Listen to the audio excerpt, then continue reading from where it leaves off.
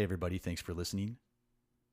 This is episode 18 of the Fierce Fiduciary podcast. I'm Brian Beasley, and with me is Tom Stessich. Good afternoon, Tom. Good afternoon, Brian. Standard housekeeping. Everything in this podcast is for informational or educational purposes only. Nothing in this podcast should be deemed personal financial planning advice or personal investment advice. For that, please seek out a properly registered professional. I'm rather an expert on bad choices. I've made so many over the years, from unhealthy food choices to postponing exercise, today's bad choice, and yes, even regrettable investment choices. And then I've observed so many bad choices on the part of my 7 teenagers. Thankfully now just down to 1, but these days I get to watch my grandkids learn to navigate the world. Teenagers have a remarkable ability to make the easy choice today and postpone the hard and difficult choice until tomorrow. And some of us grow up having perfected that ability, making even more bad choices as adults. I have interviewed hundreds of investors over the years, from small and starting out to having arrived billionaires. I'm always amazed by the mistakes they make and the inventive rationale they use for having made them. As a nation and a world, we've made numerous bad choices, taken the easy road, and ended up in the worst global economic crisis in 80 years.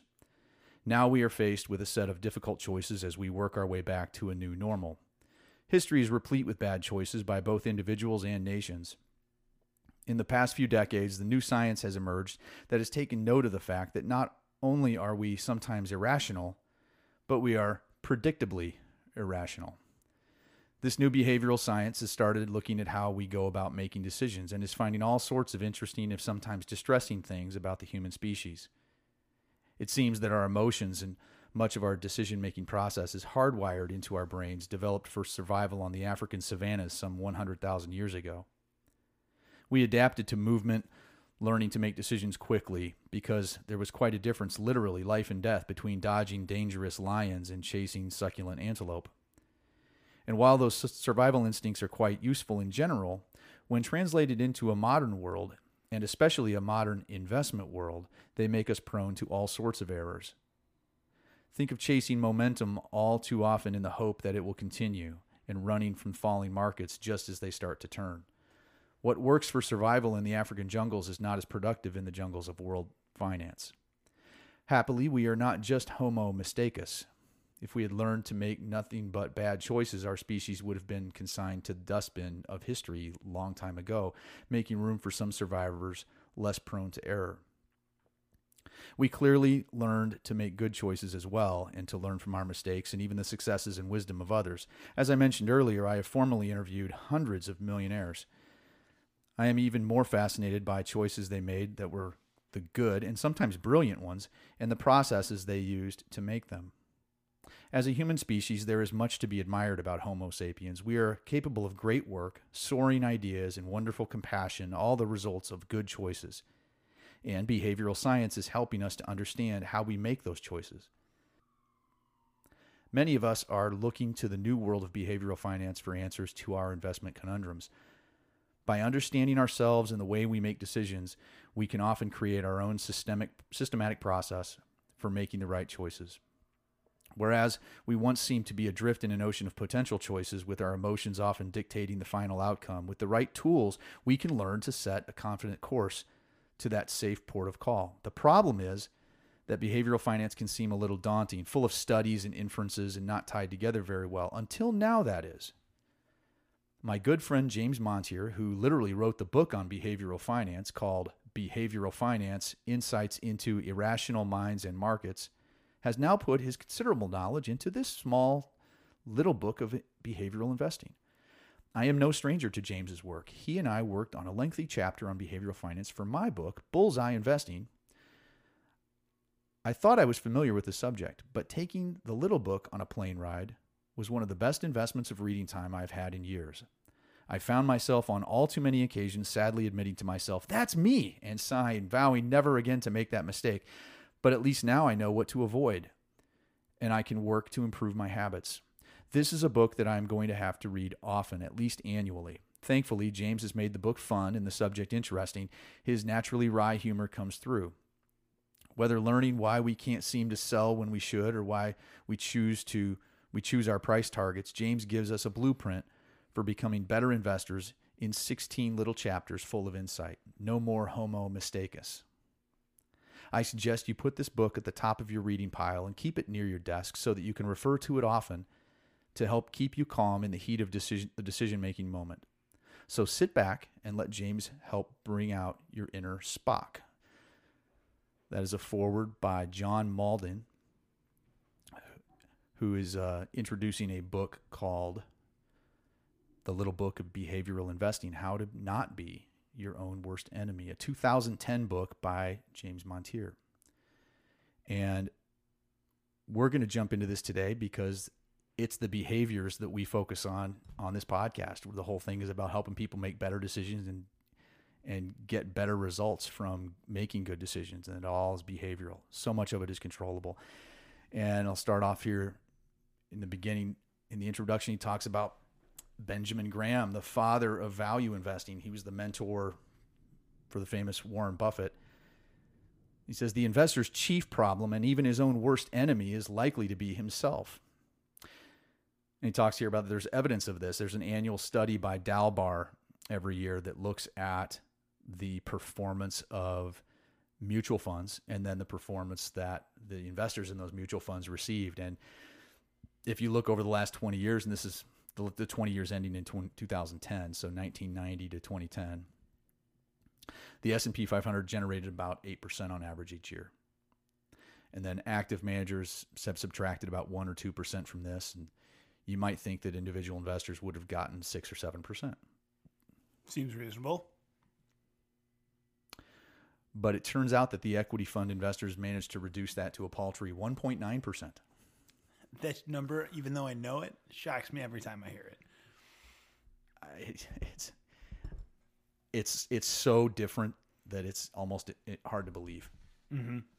You know, it blows my mind. But the data is the data, and I'm not sure if they're still doing that Dalbar study every year. I haven't seen it lately popping up, but the point they're trying to make here is that the choices that we all make, we are all susceptible to errors. If the active professionals are not doing as well as their benchmark indexes on average, they're doing something wrong. And it's not just necessarily trading costs and taxes. There's other factors in there, and it's human factors. It's human decisions. And that's the point of this whole book. The good news, they say here, is that it doesn't have to be this way. And I'm just going to skip around here. The bottom line is we all seem to have some sort of a blind spot with various biases. And this is the basic foundation, I think. You got to admit that you're going to be susceptible to blind spots and biases. There's people out there who think, oh, no, I've got this. And that's a lot of hubris. We all are susceptible. Everybody is. And I think the first step in being successful is that you have to admit you're susceptible to making a mistake and making an error. That humility is critical. Yeah, and you're probably going to make errors, not know it, and do it often. Back to the book here, very often we end up trusting our initial emotional reaction, and only occasionally do we recruit our logical part of our brain. He talks about two different parts of our brain. He talks about it in a Star Trek analogy of you've got McCoy, Dr. McCoy, who's highly emotional, and you have Mr. Spock, who's completely logical, and we all have two parts to our brain. And he goes into the psychology of this with all kinds of psychological examples and proof from studies that have been done. But the bottom line is we trust the emotional side of our brain greatly. That's what's helped keep us alive. Going back to those savannas in Africa when we're running away from wild animals, you don't have time to sit and think something through necessarily, and you trust that. That's what's kept us alive. It's hardwired into our system. But a lot of our errors can be avoided by taking a step back and detaching from the situation and reviewing your decisions from a more rational and logical part of the brain, or by engaging somebody else that's a little less emotionally attached to the situation. And when it comes to your money, when it comes to your investments, that's going to happen. You're going to get emotionally involved.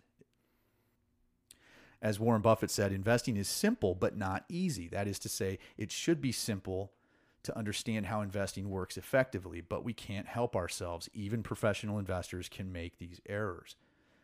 So what's the alternative? The alternative is to ingrain better behavior into your investment approach, and that's what we're talking about.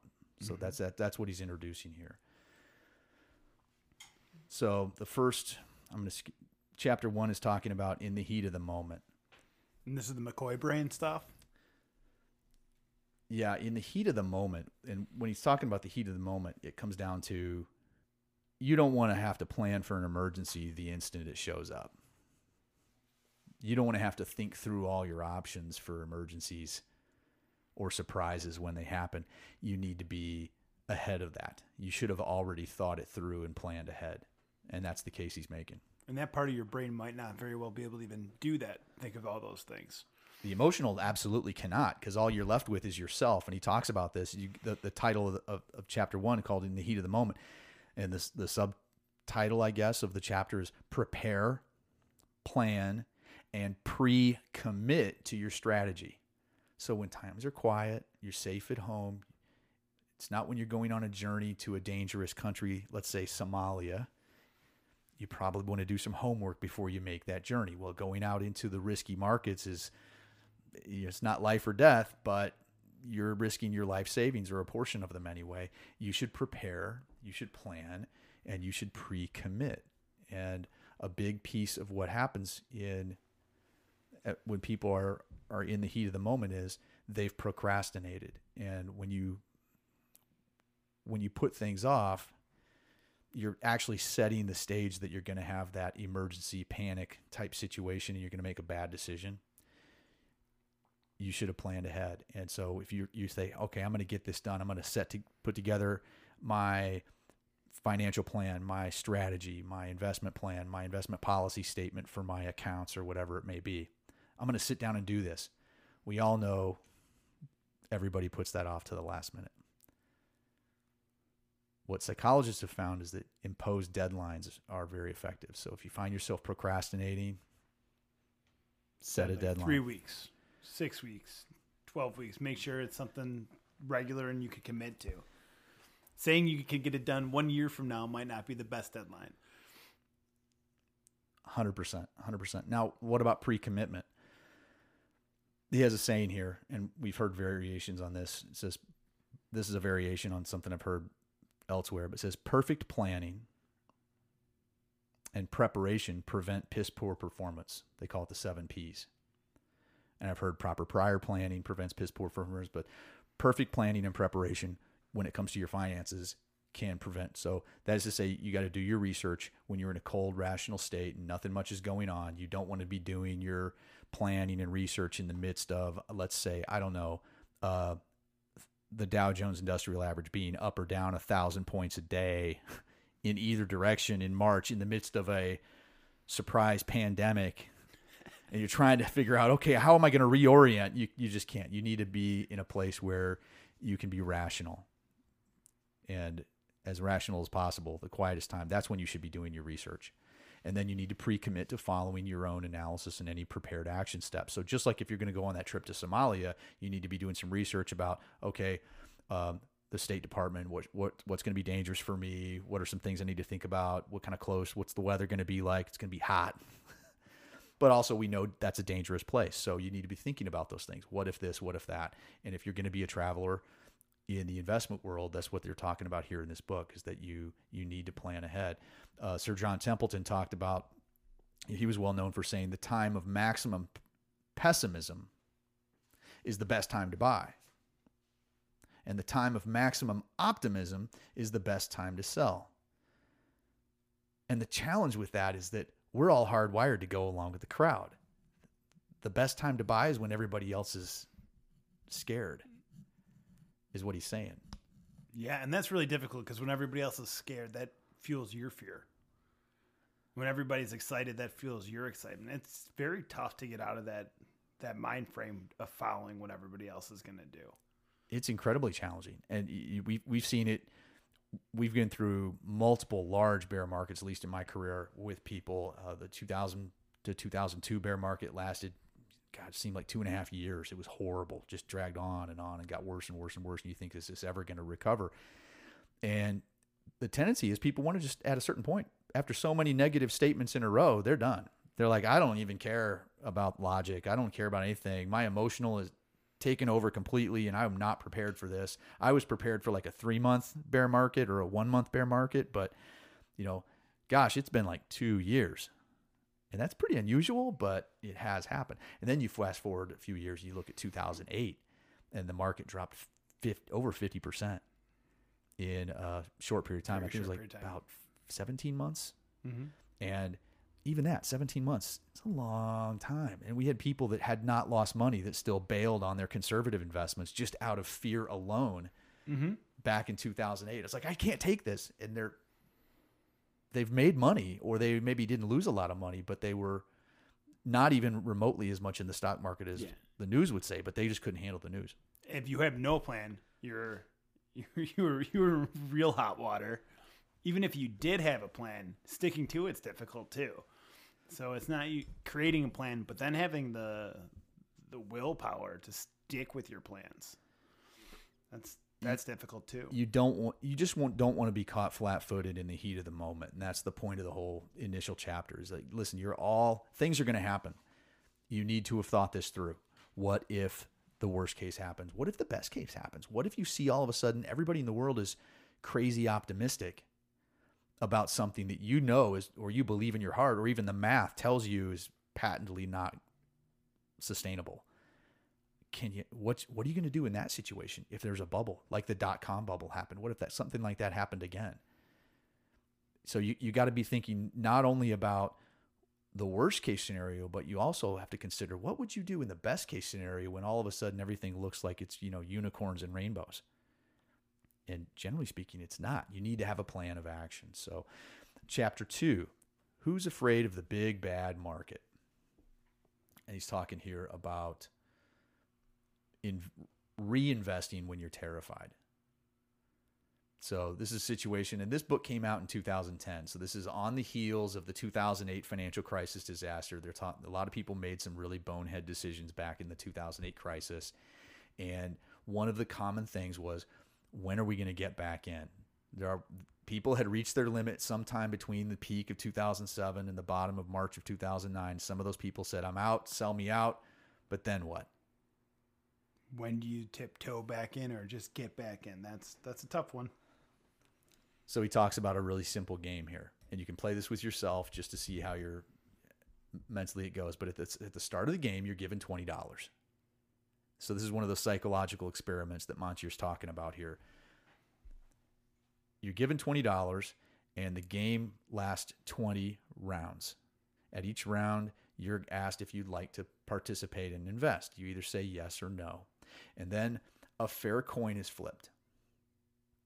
If it comes up heads, you get $2.50. It costs you $1 to play. But if it comes up heads, you get $2.50 back. So you get your $1 back and $1.50 plus on top of that. If it comes up tails, though, you just lose the $1 you gave. So if it's tails, you lose $1. So worst case scenario, all tails, down $20. Correct. Worst case scenario is you get 20 tails in a row and you've lost your money. And so you play this game, and they've done this with various people. And throughout this game, what surprised me about this is in all these experiments, they found that there were a lot of people that were playing less than 100% of the time. Far less. Yeah, like 61% of the time or 58% of the time. And even the people who were called themselves fearless, or they'd shown through previous experiments that they couldn't feel fear. Yeah, I believe in some of the study, people had brain damage to their fear centers. That's what it was. Yeah. That's what it was. So even they are only playing 85% of the time. 85% of the time, yeah. So the math on that, for those of you who are, I'll save you the effort of going through some calculus.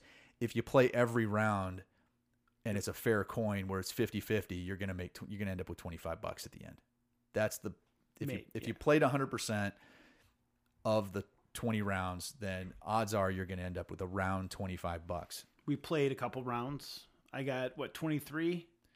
Yeah, you got like 23.50, I think, Yeah. and I lucked out and got 27.50 on mine. I think if we did it over and over, you'd probably have a bell curve right around that $25 Yep.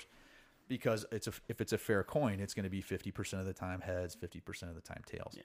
What was funny is when we were doing these, it would come up tails, tails, tails, tails, and it kind of tests your wherewithal if you want to keep playing, and then finally it'd go heads, heads, and it would even out. Yeah, in it the was end. pretty close. Yeah. And some people believed if they chose correctly in the beginning where they wouldn't play, they thought they were very good at playing and had more confidence in their ability to time heads or tails, which was very interesting. And he talks about this in the book a little bit too. Is you translate that over to the investment markets, fear causes people to ignore bargains when they're available. So, for example, if you saw tails, tails, tails, tails, I mean, the odds are a fair coin's gonna come up heads at some point. So, at some point, these people who were not playing are going to be tempted to get back in. Now, the investment world is kind of different though, because when they see tails, tails, tails, tails, they think, oh, it's just going to keep going tails. Right. Now, you and I know in the game it was a fair coin. You're going to have half the time the heads are going to come back up, but it does kind of mess with you a little bit if you're playing that game because you're kind of going, do I really? And it's just a hypothetical game. Yeah, after the third or fourth tail in a row, you're going, ooh, maybe I should hold off this time. And that was one of the things they found is if somebody lost, they were far less likely to bet the next round. And that's exactly the way it works in the investment world. So if people had previously suffered a loss, and the longer they find themselves in that position, then the worse their decision making becomes. I'll say that again. The longer they find themselves in this position, the worse their decision making appears to become. So you get one negative statement in the mail on your investment account, and it's down. And the markets were down too. Say that's like March of 2020, COVID. And you think, oh, okay. And then April comes back and there was a recovery. And you're like, oh, okay, I guess that wasn't that big of a deal. But I can tell you from experience, if you're an investor and you get 3 statements in a row that go down, then you're calling somebody on the phone and saying it's going. And I don't know why this is, but everybody says it exactly the same way. We need to talk because it's going down, down, down. And they say the word down 3 times in a row. It's not 2, it's not 4. It's always down, down, down. And it's always after the third negative statement arrives in the mail. I can't explain why that is, but 2 is a coincidence, 3 is a pattern. Yeah, that seems to be the case. And so we'll find reactions to that it has been studied, and it is an interesting thing. He talks a little bit here about brain drain and your performance. So if you're trying to make better decisions, you don't want to be fried. If you are emotionally fried, it's going to affect your ability to make good decisions. And they found people.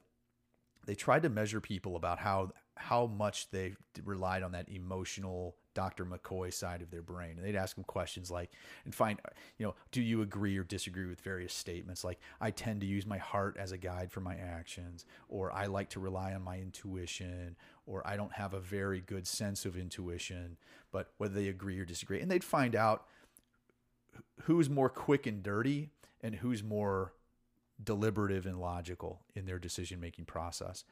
And what they found was the people who are really used to doing everything quick and dirty, they run out of self-control faster than those who are more inclined to use their logical thinking systems. Now, we all have them, so this is all teachable. It's all habit development, but the more quick and dirty you are, the more intuitive you tend to be in your decision-making process. I think there's even books on this that have been bestsellers like Blink and how you just quick and dirty. But the thing is like under stress, you run out of steam and you start making errors. And so there's all this evidence of the dangers of relying upon our own abilities to make decisions. It's like demons that we carry with us. And it's just a fascinating thing that can come. You just need to be aware, hey, where this is all leading to is it leads to you need to be more logical in your thinking. there's another thing that occurred in 2009, and it happens in other markets. If they're extended bear markets, at some point people find themselves temporarily paralyzed. Mm-hmm.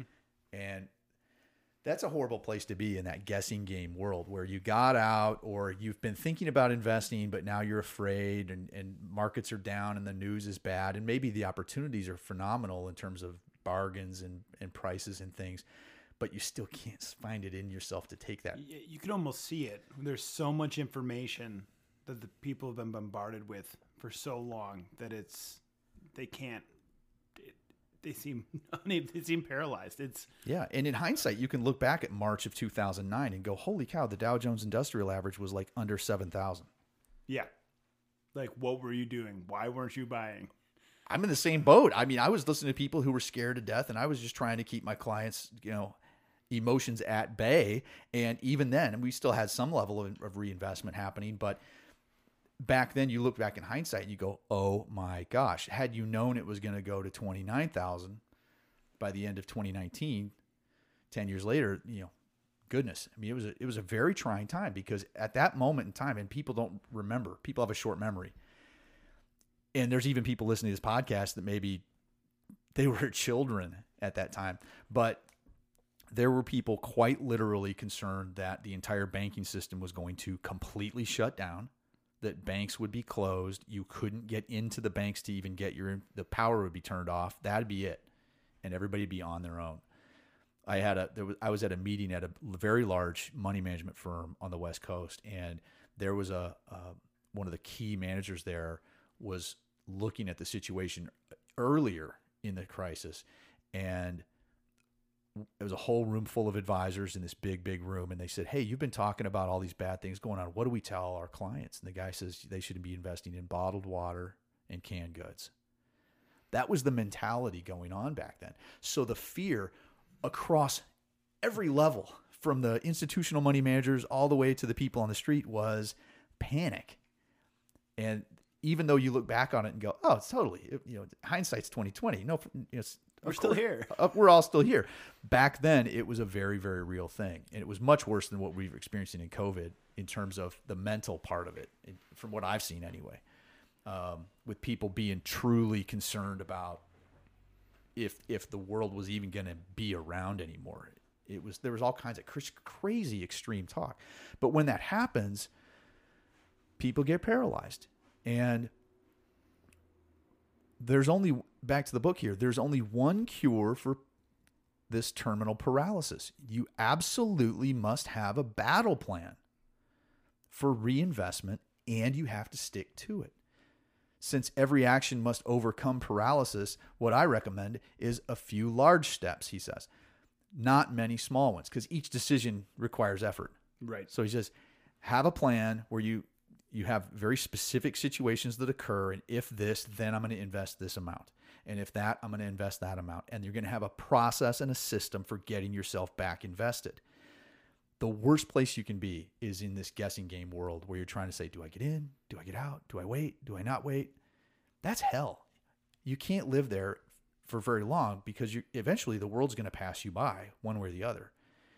And by the time you get your confidence, it could be, the party could be over already. And we've seen that too, where people start getting excited near the tops. Yeah, you're waiting for everybody else to be jumping on the bandwagon, getting back in, and then that's you've missed it. The other thing he mentions here is it's particularly important to have a clear definition of what it will take for you to be fully invested. The battle plan for reinvestment is a schedule of pre-commitments that acknowledges both the empathy gap we will encounter and also helps remove the fear-induced terminal paralysis that we are most likely to be suffering.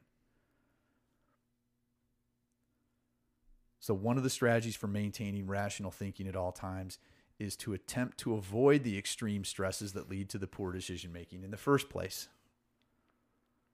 So he talks about a couple of those. One is, I'm going to go back a little bit. He talks about this empathy gap. Mm-hmm. He doesn't really dive into the empathy gap specifically, but what I think he's trying to talk about here is that if you're trying to reinvest in a time when everybody else is talking about canned goods and bottled water, if you tell other people that, hey, I'm thinking about getting back into the market, I can tell you're going to feel pretty lonely in a situation like that. And so that empathy gap is something you have to be prepared for. You have to be prepared to be maybe making a decision that's different than what everybody else is making. And that's very hard for people to do. But he also discusses some of these ways. If you don't want to put yourself in a position where your portfolio is structured in a way where now you have extreme stress. And the way I try to describe that is that if your portfolio, it needs to be aligned with your goals, but it also needs to be aligned with you and your tolerance for the ups and downs, your risk tolerance, if you will. And what we tell people is, if your portfolio is way more aggressive than you're comfortable with, you're going to love the returns when times are good. But the problem there is that if you have a really bad time, like a big bear market hit, it's going to rock your world because you were taking more risk than you thought you were. And when it's going to go down so fast and so much more than what you were comfortable with that you're more likely to make a bad decision in panic and sell out near a low if you took too much risk on the front end. On the flip side of that coin, if your portfolio is too conservative, you might be very fortunate in those down times and say, oh, look, I didn't go down that much. But then after a while, if things start doing very, very well and you're not doing as well, there's that, I guess, need to catch up with the group. I got to catch up. I got to get more aggressive. And at that point, by the time you reach that conclusion, many cases you're buying at or near a market high, and you're buying high. And so what he's talking about here is you need to have some strategies for making sure you avoid any extremes that are outside of your own comfort zone. Yeah, because like hitting on each one of those extremes is why people are getting a return of 2% versus 8%. They're buying high, they're selling low. They're buying high, they're selling low. I feel confident because look how well it's doing. I think I'll buy now. And then it goes down. Oh my God, it went down. It's going down. And so then they get out because it's going down, and then it goes back up, and it's just, they get whipsawed all over the place. This is, I mean, I harp on people all the time. There's no such thing as present tense when you're talking about the stock market. There's nothing that's doing anything. It either just did something or it's about to do something. This isn't a bank CD where you have a guaranteed rate of return that you're signing up for. Just because it says something did 17% for the last 3 years doesn't mean it's going to keep doing 17%. There's that little disclaimer that's somewhat common at the bottom of... Somewhat common. You know, past performance is no indication of future results. Past performance is no guarantee of future results. Your mileage may vary. You know, it's so common that people are they don't pay attention to it. And it's very, very, very real. But what are some other strategies that he mentions in the book here is the willingness to hold cash in the absence of a compelling investment opportunity. So what's that mean? It's like, hey, until I get a good enough deal, I'm not buying. I'm going to wait for the fat pitch if I'm playing baseball. I'm not going to just swing at every single thing that goes by. A strong sell discipline. Pretty common question we see on the Facebook groups for the beginners is, when do I sell? How do I know when to sell? And all kinds of answers. And it's all unique to that person's situation, of course. I mean, but some people will say, some of the amateurs will chime in and they'll say, never sell. Never sell anything. You'll be fine. And other people will say, well, actually, there's a point where you might consider saying, hey, this is absolutely no longer worth the risk that it's taking, or now it's too big a portion of my portfolio or whatever. But whatever that sell discipline is, you should have a strong discipline for when you're making changes to your portfolio. Yeah, that's set up before you even make the buy. Yes. There was a movie with Robert De Niro called Ronin. Greatest car chase movie. They put the cameras right there early in the movie. All these people meet up in this like diner restaurant or whatever, and they're all these hired guns that this their first meeting, and they say, okay, now we're all gonna go from here to the next place, and now that we've all met, we're gonna go to our headquarters or whatever where we're gonna plan our thing that we're gonna be doing. And Robert De Niro's character says, hang on a second. He walks around the back of the building, and he retrieves a pistol that he had hidden near the back door of this diner. And the guy looks at him kind of funny, and he says, hey man, I never walk into a place that that I don't know how to walk out of. you shouldn't buy an investment if you don't know how you're going to get out of it, or when you're going to get out of it, or why. The whole point of this whole book seems to be about having a plan. What are you going to do? Why are you going to do it? And if this, then that. And you have it all laid out before you even start, so that you're not reacting to noise, and you're not reacting to nonsense, and you're not susceptible to making these human errors in decision-making process. The third one is significant hedging activity. That could be diversification or doing other things to manage the downside risks, sometimes some complicated things. And the other one is avoiding leverage. So you don't want to be making huge bets beyond what your portfolio can handle using borrowed money. That's leverage. If you're using borrowed money to make a trade, that's where you can be forced to sell well before you're ready. Yes, and you're just stacking the deck in your favor by following these basic little rules that are there. Chapter 3, he titles it "Always Look on the Bright Side of Life," and that's a line from one of the scenes in a Monty Python movie, The Life of Brian. One of the things they talk about is how big of a deal that everybody's attracted to the optimist. No one wants to hang around with somebody's like, "Oh, woe is me. We're all doomed. It'll never work." I mean, that kind of stuff is not attractive. So we're all naturally attracted to the optimist, and we all want to be seen as an optimist. I mean, if you didn't believe that things were possible, you wouldn't continue moving forward. You lose hope. So hope is a very powerful thing. But what we have is in the book here, he talks, this tendency to overrate our abilities is amplified by the illusion of control. We think we can influence an outcome. And so people often I'm skipping around here a little bit, people often mistake randomness for control. And the illusion of control seems most likely to occur when lots of choices are available, when you have early success at the task, like the coin tossing. Mm-hmm. If the task you are taking is familiar to you, if the amount of information is high, and you have a personal involvement, does that like maybe rhyme with like personal finance and people's investment accounts? Any of those factors? I think we may have hit them all on the head there, huh? Over-optimism is one of those cognitive ability resistant biases. If you believe you can, I see it in brand new investors who are like, yeah, whatever, old man, this is the future. I know how this is going because look what's happened in the last 3 weeks. And they've got all this confidence and all this perspective, all this optimism that's there. And it is a great life strategy, but at the end of the day, back to the book here, it says, however, hope isn't a good investment strategy. This is from Benjamin Graham, observation over many years has taught us that the chief losses to investors come from the purchase of low quality securities at times of favorable business conditions. The purchasers view the current good earnings as equivalent to earnings power and assume that prosperity is synonymous with safety.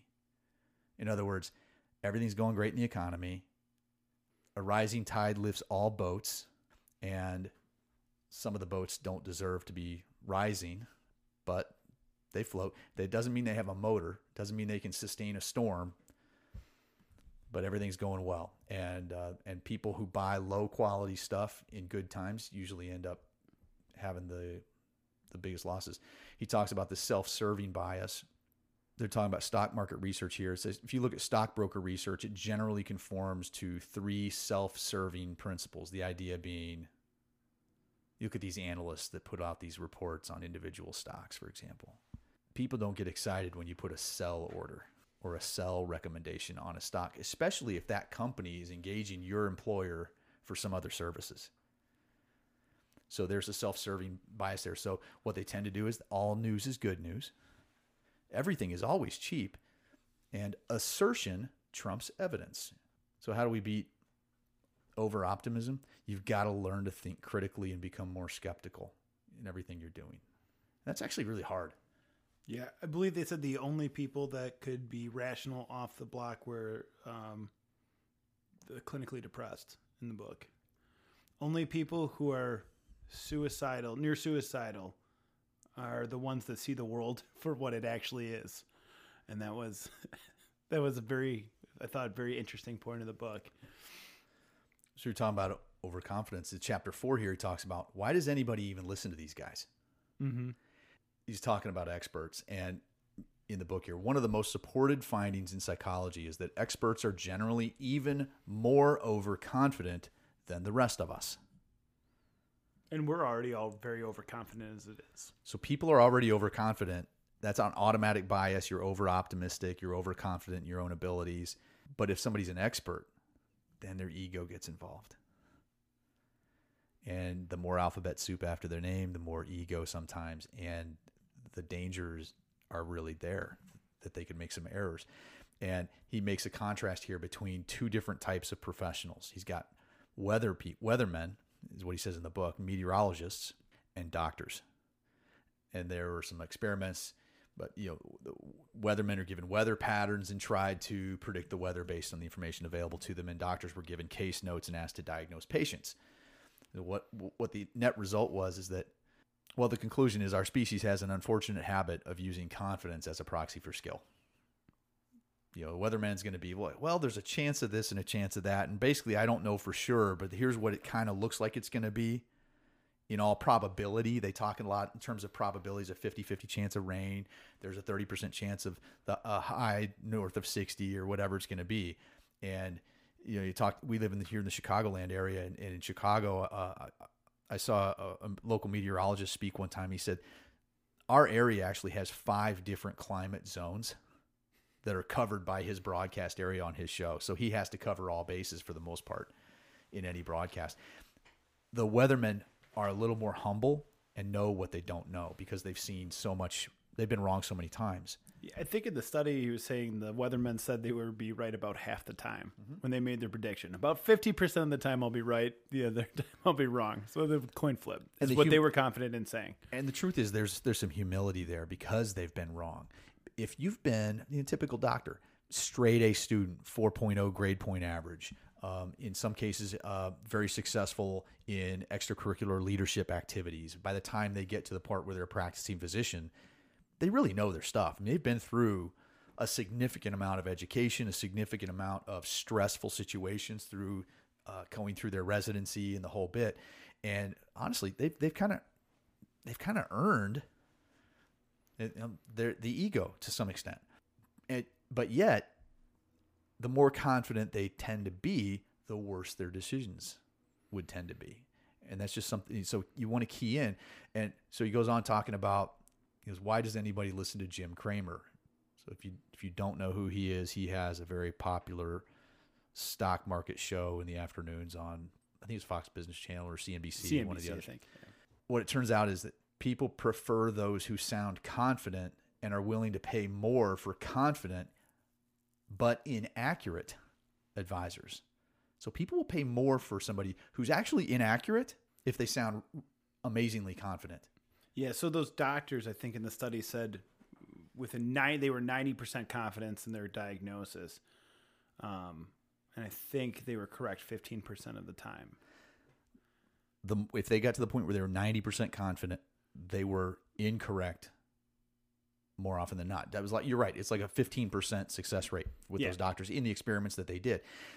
And the case that's being made here is that we're susceptible to trusting anyone that believes they're an expert, and we're susceptible to trusting and believing anybody that's highly confident. Now, what the research shows is that we should temper that, because the more confident that expert is, in a lot of cases, the more they pound the table and say, here's what is going to happen. If it's just coming out of their brain and their, quote, experience or their genius, if the source of it is their magical clairvoyance because they're just such an expert, odds are they're going to make some mistakes. Yeah, one of the factors that a lot of the experts, the experts come up a lot in the book. One of was outside unrelated experience is what they quoted when they made their decisions. And that was the factor that the novices, when making the decision, didn't have. And it led to errors. So what do you mean by that? By outside unrelated experience? So it was I've been doing this for 20 years. I have a feel, was kind of their description. Okay. So that was one of the big factors. That was the Ron Swanson in the in the Home Depot with his cart. Hi, sir, may I help you? He just looks at him and says, I know more than you. Yeah. It was that kind of, that was one of the factors they said that was the driver. Well, the danger to the rest of us is that when we're confronted with experts' advice, it actually makes part of our brain turn off certain processes that are required for financial decision making, is what they're saying in the book here. And you got to be aware of that. So we have this other tendency to do what we're told and just, somebody speaks with authority. We all tend to agree. Well, she just knows a lot more about this stuff than I do, so I'll go ahead and go along with it because after all, she's the expert. Or, hey, they're on TV. They must be brilliant. They must be a genius. They must know what they're talking about because I'm not on TV. They obviously know more than me. I'll just listen to them and just go along with what you're told. And the challenge there is, generally speaking, we know this through personal experience with our own former partner, your uncle, who was on TV. The instructions that those people on TV get from the producers is whatever you do, say anything you want, but do not let them change the channel. The financial media is not there to provide fiduciary advice. They're there to keep people watching commercials. That's how they make their money. Yeah, they're not fiduciaries. They actually tell you to, before you do anything, go ask somebody who is. Go ask somebody who is. So bottom line is overconfidence can be hazardous to your wealth. And there's this other thing that they mention. I just want to make mention here is that you'll sometimes hear somebody say that they believe they can outsmart everybody else. Effectively, they can get in before everybody else gets in, and they can get out before the herd dashes for the exit. And the truth of the matter is, no, they can't. Most people can't do that. And all the research has been shown, nobody can outsmart everybody. Very, very, it's almost so rare that one should not even try to outsmart people. And so that, go ahead. On this overconfidence thing, maybe we'll talk about it later, but the real interesting thing I thought was the more information somebody had, the more confident they became in their decision, even if that information was completely irrelevant or was the same information they had before, just displayed differently. So just by having another piece of paper with facts and figures that mean nothing, you become more confident. So it's something to think about. If you're very confident in your portfolio, is it because you just have a lot of information on it, or is it because of true due diligence, or is it just another piece of collected a lot of things about it and not quite understand it? Just because you have more information doesn't mean you should be necessarily more confident. And he does talk about this, later on in the book. But you're right. We'll run across people who subscribe to every periodical known to mankind, and they read it all every weekend. I read, whatever weekly magazine for investing, and I know my stuff because I've been doing this for 10 years, and it's completely irrelevant. Do you know what you're talking about or why? And it's not like meant to be an affront to somebody who legitimately has been trying to study. It's just that we need to be able to be humble enough to step back and recognize, even those of us who do this for a living have to be humble enough to step back and realize we probably are prone to making mistakes. How can we stack the deck against us? So if we can't outsmart, this is just back to the book here. If we can't outsmart everyone else, how on earth can we invest? The good news is we don't have to outsmart everyone else. We need to stick to our investment discipline, ignore the actions of others, and stop listening to the so-called experts. And I'll add on TV, in the periodicals or whatever, analysts picking stocks, that people that predict things. That's the kind of expert I think of. Yeah, he goes in the book. It talks more about experts in forecasting. That's where the real danger is. And that's the next chapter, the folly of forecasting. Prepare, don't predict. One of the guidelines that we talk about is probability, not prediction. You should there's so much energy put into trying to predict things. And the fact is, most people can't do it. In fact, the research shows nobody can do it unless they're consistently saying the same thing, and eventually they're right. If you say it's going to rain, it's going to rain. It's going to rain tomorrow. It's going to rain tomorrow. Eventually, it's going to rain, and you're going to say, look, I was right. But it's better just to prepare instead of to try to forecast instead of try to predict. Lao Tzu observed, those who have knowledge don't predict. Those who predict don't have knowledge. I kind of like that one, but there's layers to it. So it's like, hey, if you have knowledge, you don't have to predict because you already know what's going to happen. But the other way of looking at it is just to say, hey, the people that really understand how the world works, they know they can't predict anything. Yeah, well, I know I can predict the market. I'm gonna go up, down, or sideways. There's a limited menu of options there. Those for are sure. the options. It's somebody asked, I can't remember who it was, whether it was Will Rogers or something like that. He says the market's going to fluctuate. Yeah, and this kind of thing. He goes into a lot more detail than we have time for here, but the evidence on the folly of forecasting is overwhelming. If you haven't, get the book, read the book. It is a fascinating read. The consensus, I'm going to read a little bit from the book. The consensus of economists has completely failed to predict any of the last 4 recessions, even once we knew we were in them. The analysts are no better. Their forecasting record is simply dreadful on both short and long-term issues. When an analyst first makes a forecast for a company's earnings 2 years prior to the actual event, they are on average wrong by a staggering 94%. Even at a 12-month time horizon, they are wrong by around 45%. To put it mildly, analysts don't have a clue about future earnings. You ever notice that very few firms put out the accuracy record and batting average record of their recommendations and their forecasts? And they laugh at you when you ask for them. Yeah. You want what? You want what? Wait, what? What? Can we change the subject? And they'll move on. The bottom line from this whistle-stop tour of the failure of forecasting is that it would be sheer madness to base an investment process around our seriously flawed ability to divine the future. We would all be better off if we took Keynes' suggested response when asked about the future. Quote, "We simply do not know." I'm going to read that first part again. It would be sheer madness to base an investment process around our seriously flawed ability to divine the future. And how many people think that's the name of the game? That's stock picker person 101. I can figure out what's going to be good a month from now, 2 months from now, a year from now, 2 years from now. And a lot of times you hear that is from the retail investor. You hear forecasts from analysts, but a lot of times they're just, they're doing their job and trying to predict, and they basically all just end up agreeing with each other. So, well, you've done some studies in this because you've gone further down the road in the analysis world than I have. But at some point in making those forecasts and figuring out, it comes down to, at some level, there's a point where don't you have to kind of make a guess? Yeah, you're guessing what the economy is going to be doing. How there is so many variables that it's almost ridiculous.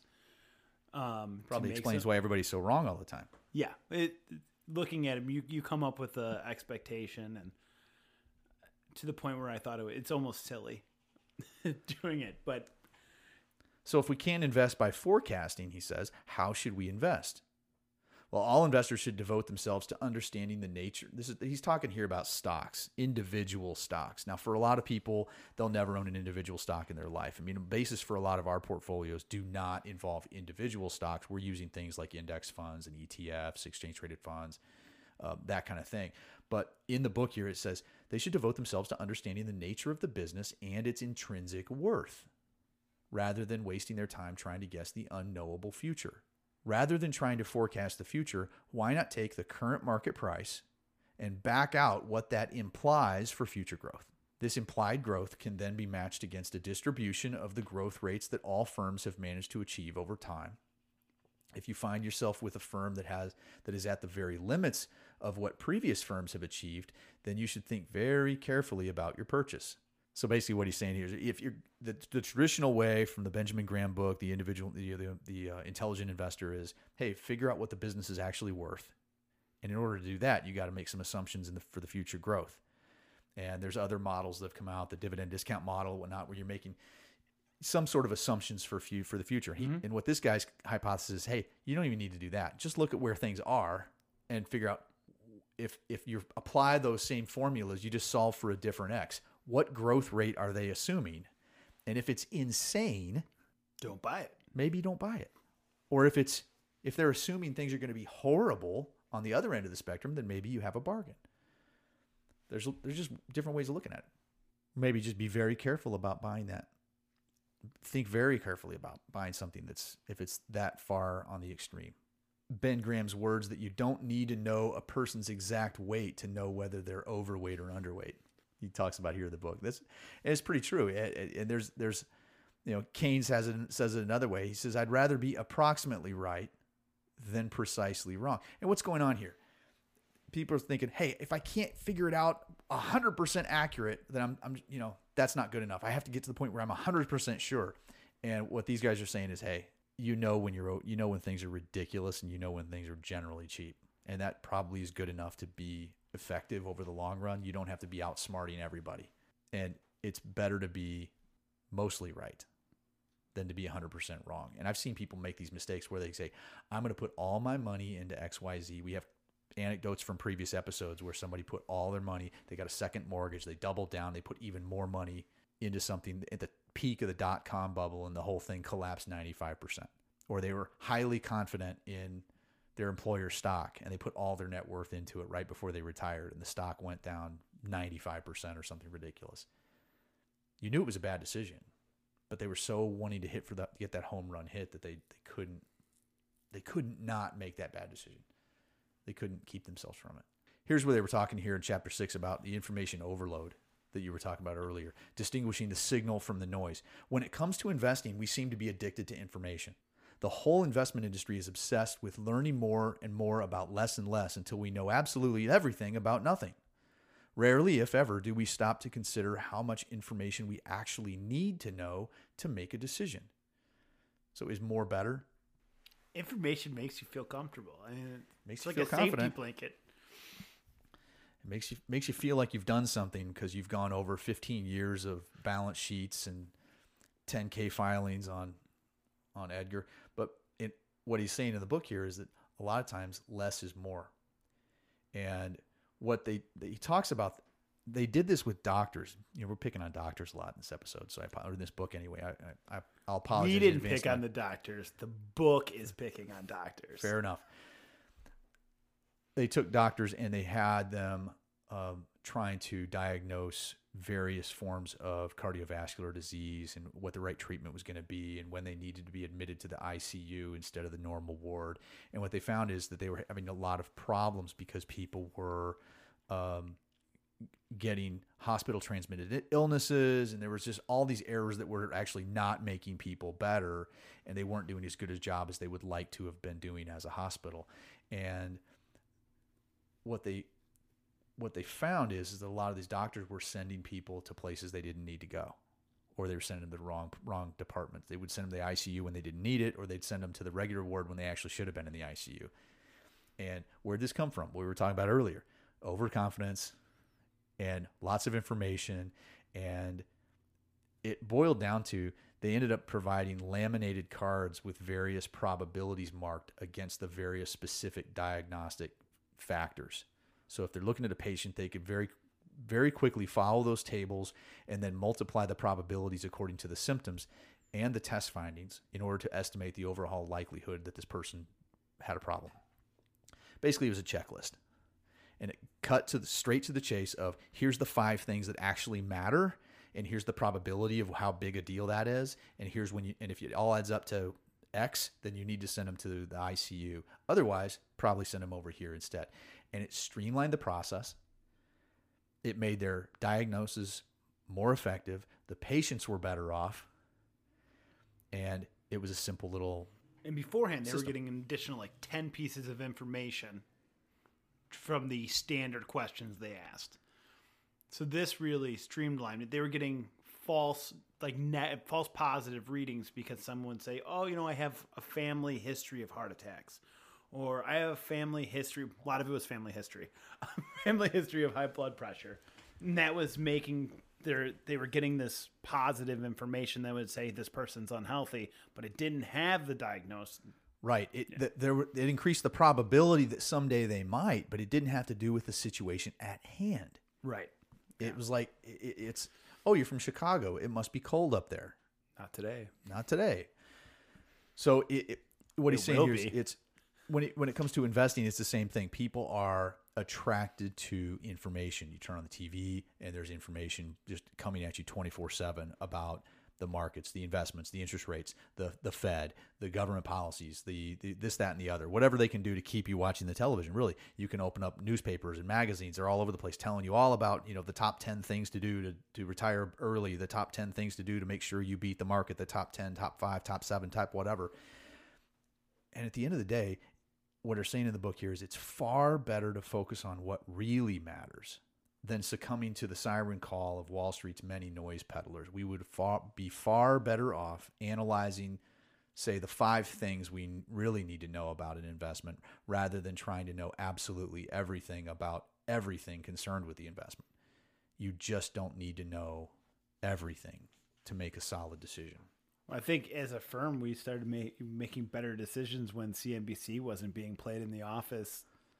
We turned that off. 5-10 years ago, we stopped that, and you're in a position where you're planning and you're acting proactively. And the culture, our former incarnation was reacting to the news, reacting to the markets. This is happening, therefore we have to talk about it. And how could you make rational decisions when you're sitting at a stress level of 10 because you're constantly hearing somebody screaming on TV that this is the end of the world? So and we're seeing it now. There's a documentary called The Social Dilemma that came out. I think it's on Netflix, and it's the people who built social media talking about the unintended consequences of what they've built and what they've monetized, and what it's created situations where people are attracted to that information. And if you're in the weeds all the time, you can't step back and detach and actually have perspective. And when you have perspective and you're detached and you're not emotional, you're able to make better decisions. This happens on battlefields with military units. It happens with people watching the news and trying to figure out what's going on in the country. And it's applicable to investors as well when they're looking at what's going on with their accounts or their financial future, if you will. A lot of it may be just total noise. Chapter 7, the next he talks about here is, he titles it, Turn Off That Bubble Vision.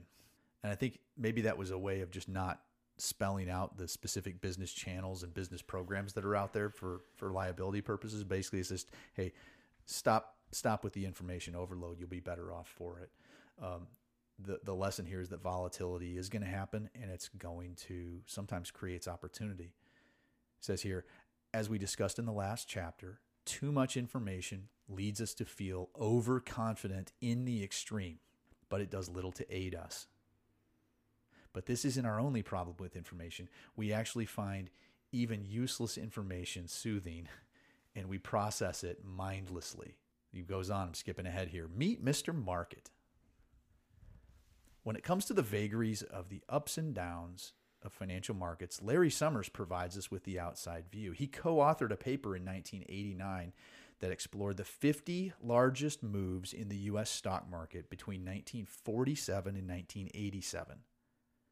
Summers and colleagues scoured the press to see if they could find any reason for the market moves. They concluded, quote, on most of the sizable return days, the information that the press cites as the cause of the market move is not particularly important. Press reports on adjacent days also fail to reveal anything convincing of why future profits or discount rates might have changed, unquote. To put it another way, more than half of the largest moves in the markets were totally unrelated to anything that might be classified as fundamentals.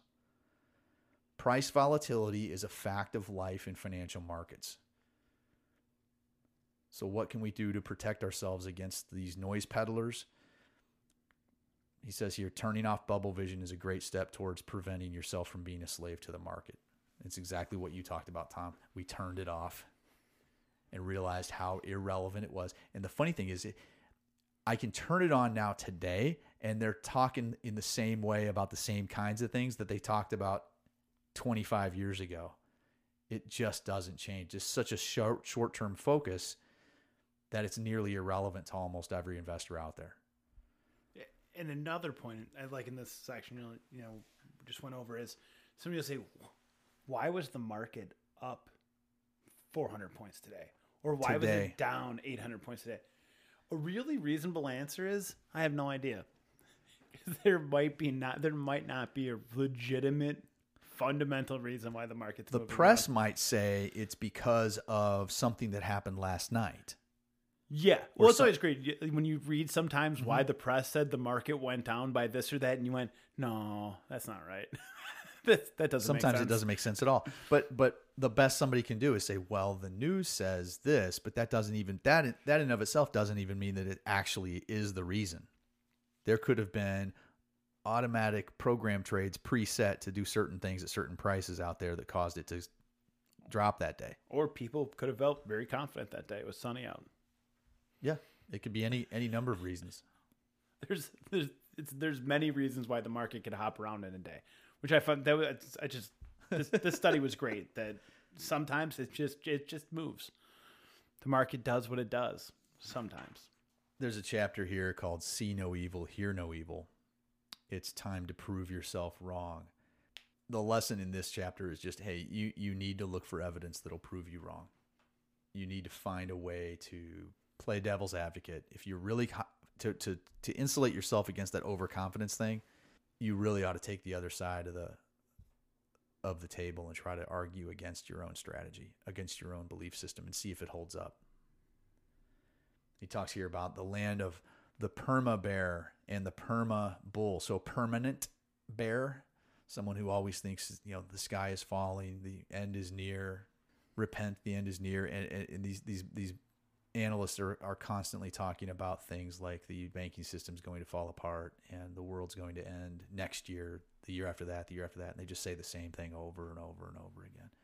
And then when there's a financial crisis, the bubble vision people bring them out and put them on as a talking head to talk about how they predicted this financial storm, and they've really been just saying the same thing for their whole career.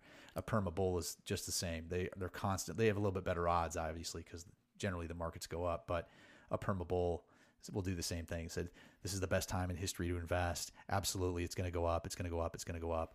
And over time, it generally does. Historically, it's generally, the stock market's generally gone up over 20, 30-year periods. Almost, I think it's like almost 100% of the 30-year periods it's gone up. But there are some flat to negative 20-year periods that are on record still. Mm-hmm. And they can be just as wrong. Those people are basically just attention getters. They're not money makers necessarily, not in the long run. He talks here about the sunk cost fallacy. This is a tendency to allow past unrecoverable expenses to inform your current decisions. Brutally put, we tend to hang on to our views too long simply because we spent time and effort in coming up with those views in the first place. And we've seen this where somebody has a stock that they bought once upon a time and they've transferred their account in, and we said, hey, let's sell that stock. No, I don't want to sell it because it's down from when I bought it. Well, we didn't recommend it, but it's down for whatever reason. And then time goes on and it just goes down more and more and more and more.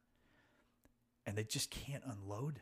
They can't bring it to us. It might be a minuscule piece of their portfolio, but in their mind, they can't bring themselves. It's almost painful to bring themselves to making a decision to sell something, because what the case is made in the book is that they spent so much energy picking that stock. It's like they have pride in it. it becomes part of you almost. It's your decision. You can't let, you become emotionally attached to it. I see that a lot. The thing to get attached to is your process that we talked about earlier. Don't be getting attached to the individual holdings. Get attached to the system. Get attached to your process for buying, your process for selling, your process for managing risk, your process for planning ahead. But this conservatism is pervasive everywhere. And he talks about institutional managers that do the same thing. They'll hang on to losers, and they really need to just have a discipline there. This seems like it flies in the face of buying and holding. To a great extent, it is. It does. You've got this, and this guy's coming from this author is a deep value investor, so he's of the mindset he's not a buy and hold, buy the market and hold it forever kind of guy. He's, hey, buy something that's undervalued and get rid of it when it's overvalued, and that's how you're gonna generate better results over time. And that's, I think, the filter that he's coming from. And so you have to recognize that filter, that here He's you're reading talking this. about like individual stocks, not portfolios. Yeah, because you're overall, you might have a fund that does that that buys low and sells high, a value fund, but maybe you shouldn't be buying and selling that value fund. Maybe your process is, if you're a typical investor investing in index funds, maybe your process is a much simpler thing where you're just, I'm going to buy and I'm going to hold. But yeah, a lot of this book is talking about individual stock picks and things like that. So it may not be totally relevant.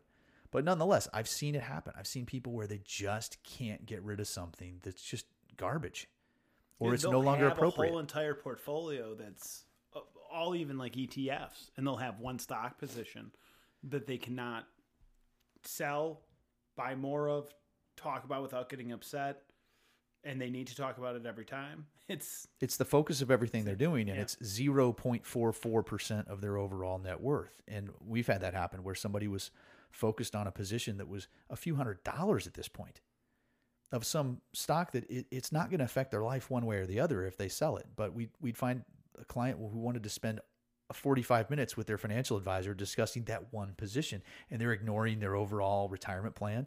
They're ignoring their overall strategy because they're just fixated on this one minuscule thing. We saw it in the people I mentioned from the .com era. We had an airline pilot who was emotionally attached to United Airlines stock. It's a tragic story because almost all his net worth was in this. He had 7 figures in this one stock, and he couldn't bring himself to sell and diversify because it was an expression of who he was. It's like he worked his whole career for this, and if I sell it, he felt like he was betraying the employer that gave him this great career, and he just couldn't bring himself to diversify. Another example is the client that had a .com bubble era stock, and he was a millionaire. He went from thousandaire to millionaire to thousandaire all inside of an 18-month period. Multi-millionaire. But he never captured the multi-million part because he just couldn't bring himself to diversify, even though any outsider would go, oh my gosh, you just made a couple $1,000,000 in a short period of time. That's a rare event. That's unlikely to sustain itself forever. Why wouldn't you lock in at least a part of that? Nope. The whole thing. I wrote it all the way down. So what can we do to guard against conservatism, as this guy, as the book asks? Rather than hanging on to our views, what we should do is give ourselves a blank sheet of paper and imagine our positions were 0 and ask ourselves, given what we know now, would we invest in what we were before? And I've played this game with people, just trying to break through this inertia where people are sitting still and they can't unlock it. I said, hey, if you walked in with a cash or a check to deposit in your account for the entire value of what you have with us, and that's all you had in the world, a brand spanking new account with whatever, $500,000 in cash sitting in your new account, would you still buy that thing? And a lot of times they'll say, well, no, of course I wouldn't buy any more today. Then why own it now? It's just a good exercise to play with yourself to kind of get a fresh start. Another approach they talk about to defeating conservatism is to play the game of devil's advocate with other people who are educated, and you can just go against each other. A lot of teams will do this at professional firms where they'll say they'll have a meeting where you say, here's my idea and why, and everybody will take the other side of that and test it. Make sure it holds water. But hanging on to a view simply because it is your view is likely to end in tears. As Keynes said, when the facts change, I change my mind. What do you do, sir? Chapter 10 is the siren song of stories. It's a lesson in focusing on the facts. Of all the dangers that investors face, perhaps none is more seductive than the siren song of stories. Stories essentially govern the way we think. We will abandon evidence in favor of a good story. It severely distorts our mental representation of the world. This is true. We talked about this outside of this book recently, I believe. Every once in a while, something comes along where there's a great story. In the .com bubble era in the late 90s, the story was, there's a revolutionary technology. It's going to change the world. And you can't even imagine how amazing it's going to be. And everybody kind of knew that was true, but nobody really knew how specifically it was going to be enacted. And we covered the book, the .com, a few episodes back, talking about that era, but people were making mistakes. They got hung up in the story And at a certain point, you get so hung up on the story of it's the future. And anybody that says, hey, maybe that's a little overvalued, or maybe it's insane to go along with that story. Yeah, it might be true, but do you really want to pay that much for that thing? And people will beat you down over that. You don't understand. It's the future. I'll buy the future at any price. And the truth is, it's not probable. You got to be careful of getting hung up in a story. Along those lines are initial public offerings. They always have a great story because there's no history. There's no history. There's no math. There's no history of earnings. There's no history of dividends. So all you have to work with an initial public offering in many cases is a story. So people get very excited about initial public offerings. How can I get that new thing that's finally available? And the research shows that the average IPO, according to the book here, in the United States anyway, the average IPO has underperformed the market by 21% per year in the last 3 years after its listing, covering the period 1980 to 2007. Similar patterns can be found in most countries. When they look at those individual initial private offering stocks, the average, we were talking earlier about, hey, what does the price imply for future growth? The research on IPOs said that the average price implied 33% yearly growth. But what did these stocks actually manage to deliver? Nothing short of a disaster. The average delivered free cash flow growth was minus 55% over 5 years. Talk about overpaying for the hope of growth. And you had some things to say about IPOs that I thought were kind of interesting. Yeah, that there's really 3 reasons to do an IPO. One is you own the company and you want to get your money out. Number 2 is you can't get lending from private banks or private equity anymore. And the last one is you need to get better managers. So those aren't great. And you want to use publicly traded stock as some sort of an incentive program to attract talent. Yeah, those are really the 3 reasons to IPO. And you think about the number of companies that go IPO versus the number of companies that stay public. Stay private, yeah. Or rather, 80% of our economy, I think, last time I looked, is the vast majority of our economy, at least in the United States, is privately held businesses. Yeah. And there's a vast amount of wealth in privately held companies. And those are the ones, in many cases, are highly profitable. Because when you go public, you have all these, it's kind of like golden handcuffs. You get a lot of cash up front because you've sold your stock to the various investors that are buying the stock that first time, and the company receives that money that day, and then the owners who sold their portion of the stock or whatever got their cash. Like you said, the owners want it out. But that's the only real time that company receives the cash because of their stock. It's like a big infusion of cash, and now what do they have? Well, now they have a bunch of new partners, and those new partners have to be told every quarter, here's what our estimates are. Here's what the earnings estimates are. And they all want to vote and they all have questions. And you've traded that big pile of cash for a huge responsibility to those investors. And it creates complexity. It costs money. It actually may create opportunity for you to go global or whatever. And there's a few companies that have done that very, very well. Obviously, there's some phenomenally profitable companies that are public. But if you're trying to focus in on those IPOs about those stories, they got a cool story. This has got a thing. It's not approved yet by the FDA, but it's going to magically cure blah, blah, blah. And I want to get in on the front end of this thing. And the truth is, in all probability, you probably don't.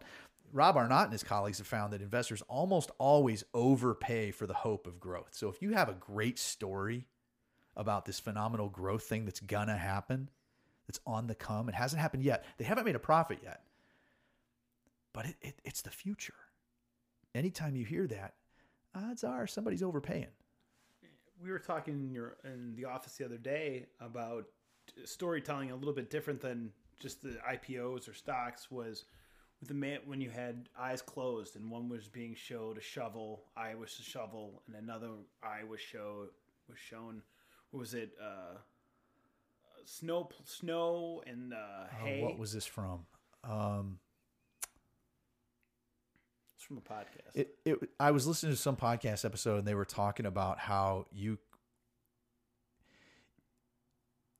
years ago they used to separate the right and the left brain from each other to like treat epilepsy and things like that. And it would cure that. There's this bundle of nerves that was between the two hemispheres of the brain. And if you cut those, the right side of the brain would receive all the input from, say, your left eye. They kind of cross over. So your left eye seeing an image of a chicken coop, and your right eye is seeing an image of a snowy driveway. Then they would put, and it was a little complicated, but it was a little bit more involved than maybe we can get into now. But the bottom line is that your ability to point and see something happened on one side of your brain. Your ability to talk about something came from the other side of your brain. So they'd literally show a picture of a shovel. And if the eye was looking at the chicken coop, they'd show a picture of the shovel. And then you would be convinced the side that would be pointing towards the snow because you were That's going to what it shovel was. the snow. So what they did is they took these two pictures, a chicken coop and a snowy driveway, and they showed a picture of a shovel. And when the person was asked to point at the thing most appropriate for the shovel, they would point at the snowy driveway. But when asked to explain why they made that choice, the speech centers of the brain happened on the chicken coop side of the brain. And the speech that came out, they just visually pointed at the driveway, the snowy driveway. The shovel is to clear the snow. But when they had to explain, they'd say, oh, well, it's because chicken coops get a lot of chicken poop, and you need to shovel the poop out. And they spoke with such authority over that, but they had because the speech side of the brain had no perception of the snowy driveway that was a far more appropriate use for the shovel. And the story behind that was we have this capability to fill in the gaps whenever there's a great story out there and to convince ourselves of just about everything. And again, you need to step back and look around before you make a call, because otherwise you're going to fall right into a trap. Use that Spock part of your brain to say, "Juan, am I just telling myself a story?" So we were talking the other day about clients looking at past performance and I was saying that is telling a story. Yeah, it's another angle on the whole story So idea. those are just random points in time, but in the client's brain or anyone's brain, you're turning it into a story and saying, they did this, then this, then this, then this, and then they will do this. They created a narrative, a story, just from what any scientist would say was just random points in time and then random points in time and concrete data. You've created a story. And we'll see actually this exact thing happen in graphs that research firms will put together sometimes, where you'll see a plot of different points over a period of time, and you have all the information that's known and has been reported so far. And then what they'll do is they'll have their prediction for the future. And it's amazing how crazy and bumpy and random the actual information was leading up to this point. But everybody who makes any kind of a forecast, it's always like a straight line up, down, or sideways. And what the book even talks about this, it says they call it straight line extrapolation. You're basically continuing the curve. Oh, it's been going up. I'm just going to keep going up. Oh, it's been going down. It's going to keep going down. And whenever you see that straight line extrapolation of growth forecast, it's a classic sign of trouble in real time. So again, what can we do to guard against the siren song of stories? The answer is relatively simple. You must focus on the facts. And again, they kind of gloss over this. Focus on the facts sounds pretty simple, but I can see it very easily for somebody to say, well, the fact is it did 10%, and then it did 11%, and then it did 12, and then it did 13, and then it did 14, and then it did 15. The fact is it's going to do 16 and 17 and 18 from there. It's a fact. And they're focusing on the wrong facts. That there's nothing predictive in past performance. We've said it a million times. I think I'm going to be saying it to my grave, because people simply want to believe it. They want to believe that story, that something that has been going up is going to keep going up, and something that's been going down is going to keep going down. And this is why the average investor does so poorly relative to the overall markets. It's such an easy story to tell yourself. because it makes sense in the natural world. Plus, it's based on information that's very available. Past returns are readily available. And you feel really comfortable by getting more of it.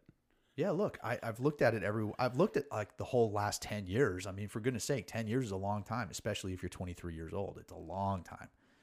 Somebody that's 70, they're going to tell you 10 years isn't that long. But people will stop looking or they'll look at a period of, I'll see graphs all the time that are published. And they're like, look, there's a pattern. And they're looking at a 3-year chart. The world hasn't really changed that much in a 3-year period. A typical economic cycle can be anywhere from 7 to 12 to 15 years, depending on the era. And it's just not long enough. You need to look at multiple cycles. And then you run into another thing where you have people say, well, yeah, but that was a long, long time ago. This is like the age of the internet. They didn't have the internet back in 1929.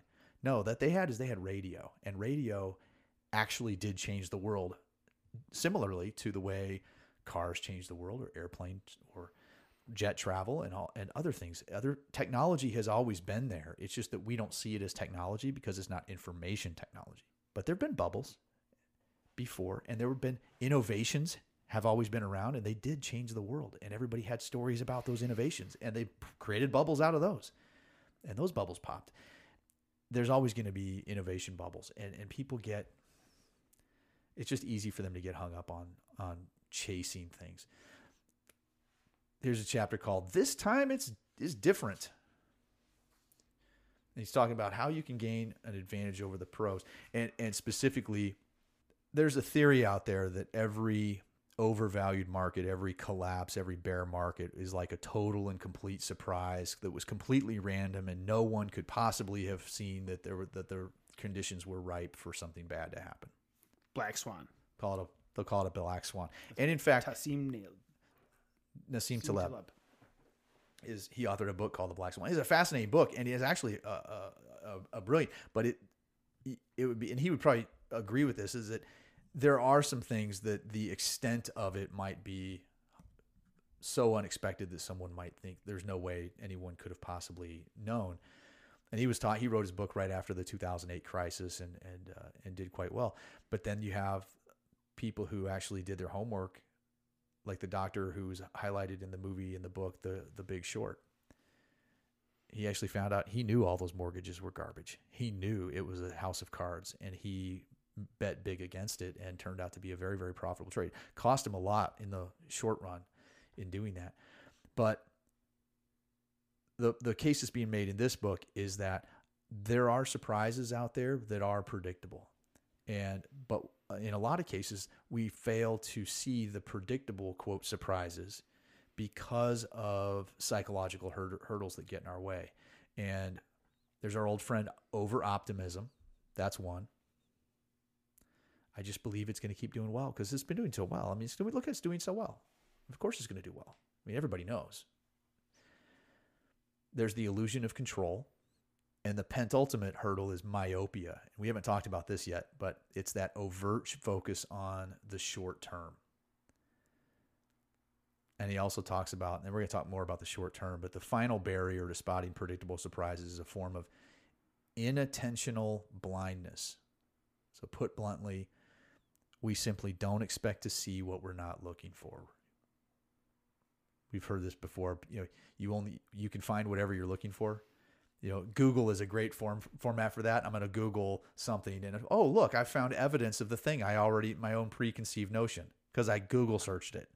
I was searching for the thing, and oh, look, I found the thing. It's not like you randomly ran across it. It's you were actively searching for something, and Google provided it to you.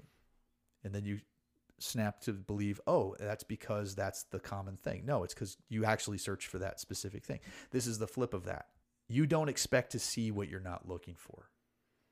And they offer a beginner's guide to spotting bubbles. Some words of wisdom to begin that off is, if something can't go on forever, it won't.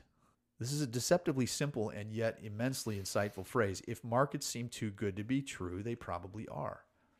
I'd say likewise, if things seem to be too bad to be true, they probably aren't that bad. But what can we do? A good working knowledge of the history of bubbles can also help preserve your capital. Although the details of bubbles change, the underlying patterns and dynamics are eerily similar. So this goes back to this framework that the author used goes back to a paper written in 1867 by a man named John Stuart Mill, who will be mentioned here. But he talks about 5 phases of a bubble. The first one is called displacement. It's the birth of a boom. And it's like a shock that triggers the creation of profit opportunities. It's kind of like announcing in the .com book, they talked about when the internet finally became a commercial enterprise. That was the spark. That was the displacement. Followed by credit creation, where now all these profit-making capabilities, now banks are starting to say, hey, we're going to fund that because you know what? It's got a great story. It's the future. And then you get to euphoria. Everyone starts to buy into the new era. And I'd consider that like the late 90s, where everything's just starting to really turn vertical. Get frothy. Real heated. Very heated, very frothy, very spirited.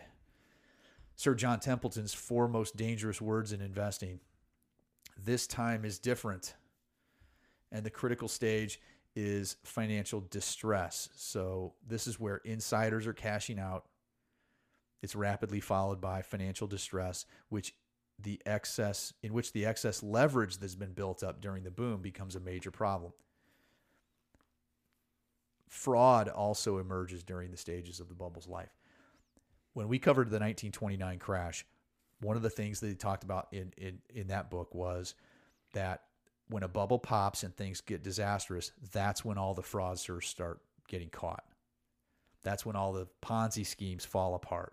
We saw that happen in 2008 with Madoff, because he had not actually gotten caught by the authorities. He turned himself in because the whole thing fell apart, and he was actually afraid for his life from criminal or reprisals, because he was actually probably managing some money for people that were not so nice. Maybe they weren't so nice, especially if he lost billions of their dollars. But when you start seeing those kinds of things, and you can read more in the book here, there are phases of bubbles. And if you can look at what's going on out there and then compare them to these phases, you can kind of get a sense of A, if you're in a bubble, and B, where in that bubble might you be. The final stage is revulsion. And that's where people are so scarred that they just bail out on the whole market. And that's what we saw in 2008. The conservative person that says, I'm tired of watching the news, get me out, I'm out. Like, you're down 5%, the rest of the world's down 50%. I don't care. I'm out. The world's coming to an end. Get me out. I want to go to the bank. Bottom line is they didn't have a framework for processing something that big. And it was a pretty odd thing that happened back in, just to say the least, in 2008. Mill opined, as a rule, I thought this was great. Panics do not destroy capital. They merely reveal the extent to which it has previously been destroyed by its betrayal into hopelessly unproductive works. The failure of great banks, the mercantile firms, those are all symptoms incident to the disease. They're not the disease itself. And I tell you, you can go back and look at any bubble, and that's exactly what happened. People put a bunch of junk, a bunch of money into a bunch of junk, but nobody knew it was junk because it kept going up. And the panic happened. It just reveals what Warren Buffett says, when the tide goes out, you see who's been swimming naked. Pretty much every bubble in history can be mapped against this framework. It should help to guide us in our thinking and analysis when it comes to avoiding bubbles. He gives a little piece in here where he says, your edge over the pros, your edge over the professionals. A big edge is you don't have to be a slave to an arbitrary benchmark.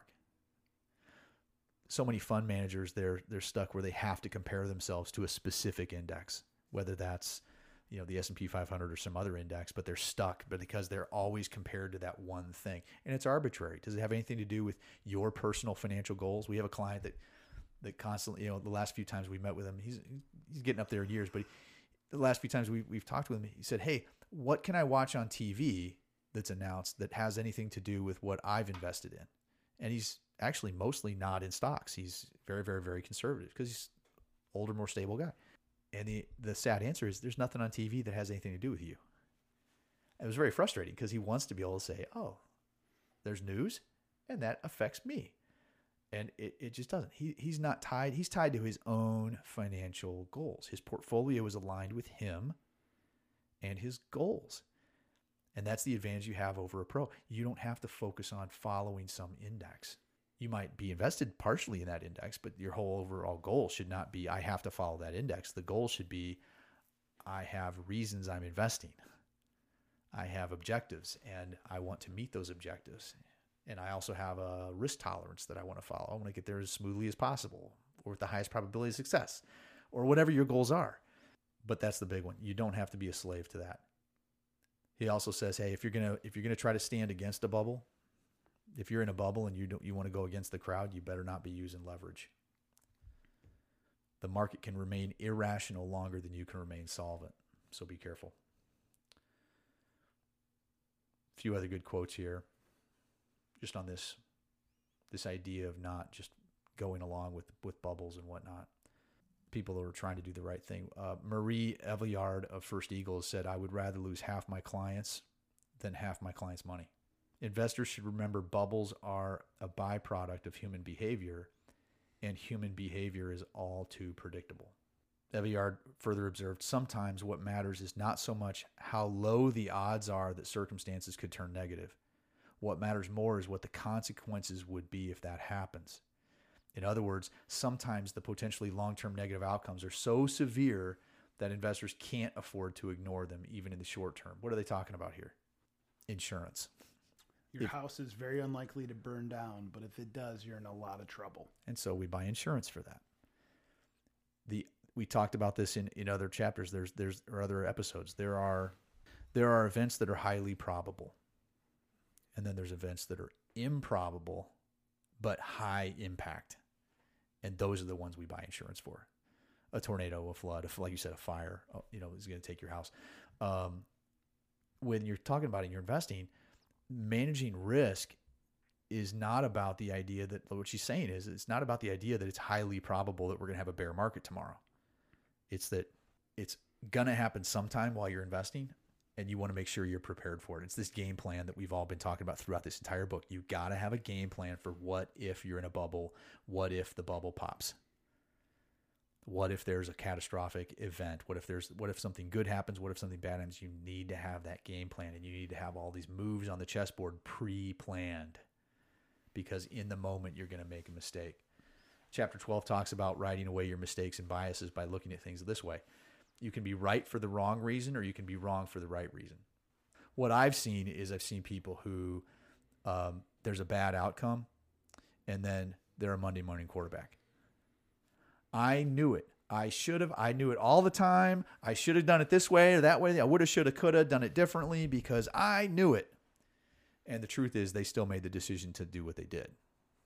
And if they really knew it, they didn't. So what's the cure for that? Is this whole idea of self-attribution that said, oh, I knew what was going to happen and I just didn't follow through on my system or whatever it was. The fact is they didn't have a system. And if you want to be really honest with yourself, you should keep a written record of the decisions you make. And not only the decisions you make, but the reasons you made those decisions. Keep a diary of that. And if you have an investment diary, you're less likely to attribute bad outcomes or good outcomes for the wrong reasons. So if you look at this, you've got a matrix. You could have good outcomes, you could have bad outcomes. And those could have come from right reasoning or wrong reasoning. So you could have a good outcome that came from a good reasoning, and that could be skill, maybe. But you could also have a good outcome come just from good luck. You had a bad process and you had good luck. Likewise, you need to know, hey, did I follow right reasoning and I still had a bad outcome? Well, you know what? Stuff happens. Bad luck. Bad luck. Or did I get a bad outcome because I had wrong reasoning? You need to think these things through. And by keeping a diary, you're less likely to have that hindsight bias. And this idea that, oh, I knew the outcome. I knew it all the time.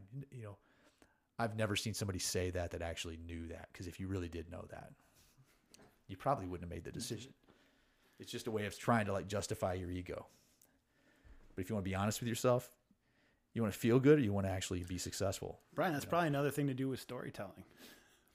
They've created a narrative. I've created a story to Thanks. serve my ego.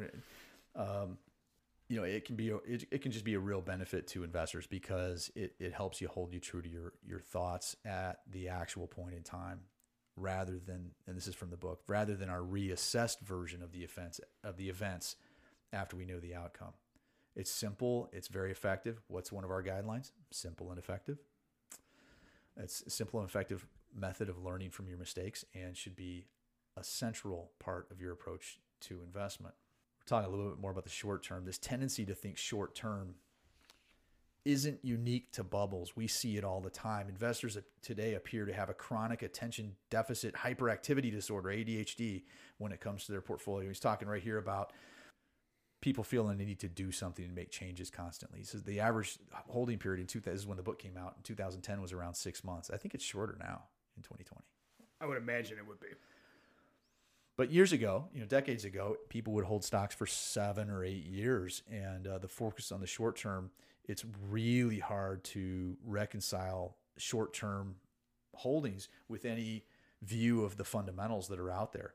Not only do we desire quick results, but we love to be seen as doing something, is what he says in here. So as opposed to doing nothing, there's this distinct bias toward action. He talks about an example of a soccer goalie, a soccer goalkeeper, football for those of you in Europe. There's a thing in the soccer games called a penalty kick, and it's the ball's out there in the center, and they're going to kick it. It's either going to go to the right or the left or the center, and most goalkeepers will jump either right or left, when statistically speaking, they'd be better off standing right in the middle. Statistically, they'd have a better chance. And it's no different with investors. There's this idea that you have to act and react to noise and to events that occur. And what seems to happen here is that there's this bias to action is especially intense after a loss. If you have a period of poor performance in portfolio terms, psychologists have asked people to consider when they have a decline in value, do they feel like they need to change, or do they going to keep doing what they've been doing? And invariably, they all want to make a change when things go down, and it's not necessarily the best thing. What you want to do is use patience as a weapon, and you can protect that yourself by working on your patience and taking your time. Take a step back, follow your system. But unfortunately, what happens is that in the short term, that can actually harm you a little bit because you might feel wrong in the short run. Red Sox legend Ted Williams was an example. In his book, Williams describes part of the secret to his phenomenal .344 career batting average. And this goes to the patience thing. He wouldn't swing at everything. He actually had divided the strike zone into specific areas. He had 77 different areas of the strike zone, and he would only swing if it was in certain areas of the strike zone. And he'd figured out that's where his odds were greatest of having a base hit. And he just looked at it from a scientific standard. He said, okay, the odds are with me if I swing here. Well, what do we do as investors? Well, there's a tremendous amount of pressure to keep everything fully invested. You'll hear people say, I want to make sure all my money's working all the time. Now, keep in mind, this is coming from the perspective of a deep value investor, this author. So he's the ultimate patient person waiting for the fat pitch. But he says, holding cash is uncomfortable, but not as uncomfortable as doing something stupid, like buying that shiny story stock that's overvalued. Seth Klarman picks up on the baseball metaphor in his brilliant book, Margin of Safety, and writes, most institutional investors feel compelled to be fully invested at all times. They act as if an umpire were calling balls and strikes, mostly strikes, thereby forcing them to swing at almost every pitch and forego batting selectivity for frequency. So they're swinging all the time because they feel like they need to swing all the time. I want my money working for me all the time. When the truth is, sometimes you might be better off being more selective and then being more effective with how that money's working for you. And part of the problem for investors is they expect investing to be exciting, largely thanks to the bubble vision. Paul Samuelson once opined, investing should be dull. It shouldn't be exciting. Investing should be more like watching paint dry or watching grass grow. If you want excitement, take $800 and go to Vegas. Blaise Pascal put it best when he said, quote, "All men's miseries derive from not being able to sit in a quiet room alone," unquote. Alternatively, as Winnie the Pooh pointed out, quote, "Never underestimate the value of doing nothing," end quote. Not sure how to quite react to that one. Because there's a case to be made that you want to stack the odds in your favor. And we're looking at things from a different perspective because we're building overall portfolios across multiple categories. We're not really stock pickers. I can understand it if you're a stock picker and you only have the option of either buying a stock or having cash, and those are your only options. You might want to be very selective about what you buy and when you buy it. But there's also a lot of math that says, hey, just buy the market and the odds are in your favor as long as you're patient enough. Yeah, when I'm reading this, I think the same thing going to my mind. Well, I like to do nothing by just owning the whole market. That's how I like to do nothing. And I think the caveat is that, hey, if you don't care about the volatility in the short run, if you can truly stand that level of volatility that goes along with owning the whole market, and you can be truly patient enough to let the averages work in your favor, meaning 20 plus years in most cases, then absolutely that's an effective way to do things, is to do it that way. And that's where I think is very effective. The challenge is that maybe what he's talking about here is that there's some folks out there that are trying to manage risk in different ways than the way we do. They're looking at an investment world where there's individual stocks and there's cash and there's nothing else. And in that world, if you're trying to manage risk, then absolutely you have, or if you're trying to be a little shorter term than 20 more years, then you're trying to maximize your returns. Obviously, you're going to try to buy something that's really on sale, or you're going to try to be patient and wait for the odds to be in your favor. You don't want to buy something necessarily. Well, for example, like Apple had a price earnings ratio of around 10, not very long ago. And 10's probably better price to buy, better value to buy that stock than if it was like 1,010. It's the obviously overweight type situation. You'd probably say, I'm not sure I want to buy that thing that's 1,000 times its earnings. That's implying a 50% growth rate for the next 50 years straight. Probably something worth maybe to wait for a better price and better entry point on that individual stock. It's not something we wrestle with on a regular basis, but I can see a lot of people getting wrapped up in this. Yeah, and the book isn't about financial planning. Correct. It is about stocks. It's about your psychological errors when you're looking at basically individual stock performance. But we see some similarities, and that's why we're covering the book. Yeah. When people are doing this. But just if you're reading the book and you're not really into individual stocks, by no means are we recommending people should be picking individual stocks, but it's just how the psychology works. To that point, I mean, he's a value investor, so everything's about being a contrarian. So he talks a little bit about this. If you go against the crowd, it's not comfortable. It says nonconformity triggered fear in people. They said they had again a lot of the chapters of the book. They dive into psychological experiments that were done in academia. Nonconformity triggered fear in people. Going against the crowd makes people scared. It goes even further. Not only does going against the herd trigger fear, but it can cause pain as well. Fortunately, although painful, a strategy, this is now back to the investing world, a strategy of being a contrarian is integral to successful investment. And we just took a different stance on that a moment ago. If you're patient enough, you can have a good outcome. I think what this person's thesis would be is that, yeah, but if you bought it even cheaper, you'd have an even better outcome. And that's what a value investor is going to say that. As Sir John Templeton put it, it is impossible to produce superior performance unless you do something that is different from the majority. That I will agree with. I will disagree with that. It's impossible to have an extraordinary, I guess the way I look at it is I look at it and say, you can't be different without being different. Well, here's my comeback to it is if you just did what everybody said they would do is just buy and hold, you'll get that return the same as the market, which will beat the average of what beats people the average actually person get, which is like 2%. your point's well taken, because there's so many people out there that think the baseline is the market return. And as Dalbar shows year after year after year, the baseline is way, way less than the market return because the average investor doesn't do it. Why don't they do as well as the market? Because of all these psychological errors that we make as human beings. We buy high, we sell low, we're overconfident, we listen to experts that we shouldn't listen to.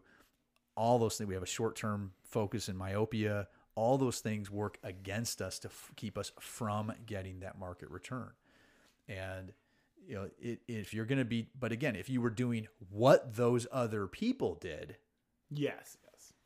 If you want to do something significantly better than what everybody else is doing, you're going to have to do something different than what everybody else is doing. And what's everybody else doing? Guess what they're not doing?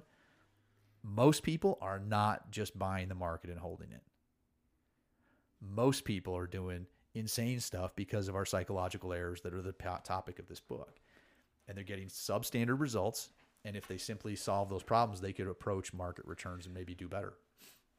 And I will say, sticking with buying your portfolio of stocks and bonds and sticking with it using index can be very difficult if right here where they're talking about is going against the herd, is when your friends are talking about, oh, I have this stock, this stock, this stock, and this stock, and they just did this, this, and this. Oh, man. Oh, it's doing so well in the last 3 weeks. Holy cow. It's like Vegas. Yeah. Oh my gosh. I've been I see this on Facebook in these groups, and you've seen it too, honestly, because you're in there a little bit. But it's weird when you've been, I've reached a point now where I've been a professional advisor since late 1994. When I see a comment from somebody that's extremely confident, because they've got a lot of information at their disposal. They started investing on March 24th, which, by the way, was right around the bottom of the market this year. March 24, 2020. Look it up. It's a pretty good bargain opportunity.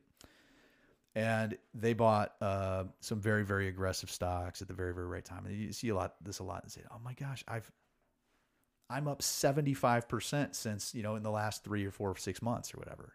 And they're telling their parents this, and we talk with the parents and grandparents, and we mention these stories, and they'll say, "You know what, my grandkid, he's been just doing amazing in the last 6 months," and it got me kind of thinking maybe we ought to start talking about XYZ stock instead. And I'm like, oh gosh, here we go. It is very difficult to avoid that temptation, and you just get caught up in the hype and caught up in the short term, caught up in the story, and not focused on the math at all, and the growth rates that are implied by some of these things that are going, quote, to the moon. It's phenomenal. I've seen people who are all excited about I'll just say it. You take Tesla Motors, for example. The CEO of Tesla Motors is named Elon Musk. Now Tesla Motors is a publicly traded stock. They make electric cars, they make batteries, they're going to make solar-powered roofs that feed into electrical battery systems for your house. All these things happen under the Tesla brand name. Now, Elon Musk is also a leader in another company that's privately held. This other company is called SpaceX, and they're revolutionizing space travel back, happening from the United States waters and United States soil. There is a tremendous amount of excitement in the story around, setting Tesla aside, the SpaceX story has a tremendous amount of traction right now in 2020. And there's talk of all kinds of revolutionary technologies that come from SpaceX. Here's where things get a little, I'll call it, bubblicious. There are an awful lot of people that believe that SpaceX is part of Tesla. I've heard this. And that if you buy Tesla stock, you will benefit from SpaceX's profits. They are separate companies. They have the same CEO, but they are separate companies. And the money does not flow from SpaceX to Tesla, as far as I know. One company's privately held, the other's publicly held. They're different companies. And he owns fiduciary duties differently to two different corporations. The CEO, yeah, that is a whole other story. But it's this idea that people can get caught up in in the hype, in the story, and all these things. There's even research to show that institutional money managers fall to the same thing. There's a thing called groupthink. And this is when it gets really challenging for the rational among us to deal with people who are falling into this area of groupthink. It's really hard to stay fixed on the facts and stay fixed on the fundamentals that have been proven to work over time when there's a situation of groupthink. And so he talks a little about how do you recognize if there's groupthink out there? And tell me if any of this sounds familiar to you. Number one, there's 8 symptoms, by the way. So if you got your pencil and paper, get them out. Groupthink. Number one, there's an illusion of invulnerability. So this goes to that high levels of optimism, and people are encouraged to take extreme risks. Overconfidence, over-optimism. Number 2, collective rationalization. If you bring up an idea, hey, this might be maybe a red flag, they'll rationalize why that's not a factor. Number 3, a belief in inherent morality. This is the future that's good for the world. This is part of groupthink. This is the right thing to do. We're on the right side of history, whatever it may be. And when it's investing, you see the similar kinds of things that can occur. That there's there can be just some inherent morality in what they're doing. And even if it's not true, they'll rationalize a way to make it so. Number 4, stereotyped views of outgroups. So if you're not part of the groupthink, if you say anything counter to the groupthink, they stereotype you. And what I see happening with the small investors and the new investors, it's everybody's either the new investor that get it, that understand that day trading these individual story stocks is the future, and buy and hold. And the other group that's out there, the only other group that's out there, they are boomers. Oh, you're such an old man. You're such a boomer. That's antiquated. This time is different. And instantly, me, who's like born straight smack in the middle of Gen X, is now a boomer. I'm equated to somebody in their 70s that doesn't understand. You don't understand, old man. This is about I've had this happen. You don't understand, old man. This is about the internet, and the internet's changing the world. And I'm like, I was 26 years old when the internet, or 25 years old when the internet came out. I actually was in college when they invented Ethernet and email and stuff like that. Stereotyping. Number 5, direct pressure on dissenters. So you get people I see this with investors where they're under pressure to not express any arguments against the group, any open discussion. So that's groupthink. Number 6 is self-censorship. So you start to doubt yourself, so you don't even speak up anymore. Number 7, there's an illusion of unanimity. Everybody thinks this. Everybody knows this. And the last one being mind guards are appointed. So you've got people out there that are designed to kind of keep the groupthink going. And this has happened in the investment world. I saw it with the .com era. We saw it in the 60s with the Nifty 50. We've seen it to a great extent, some level of groupthink on the whole. Even the idea of index funds are the only way to go. That's become pervasive. And you just got to be on guard. Is that groupthink? Maybe.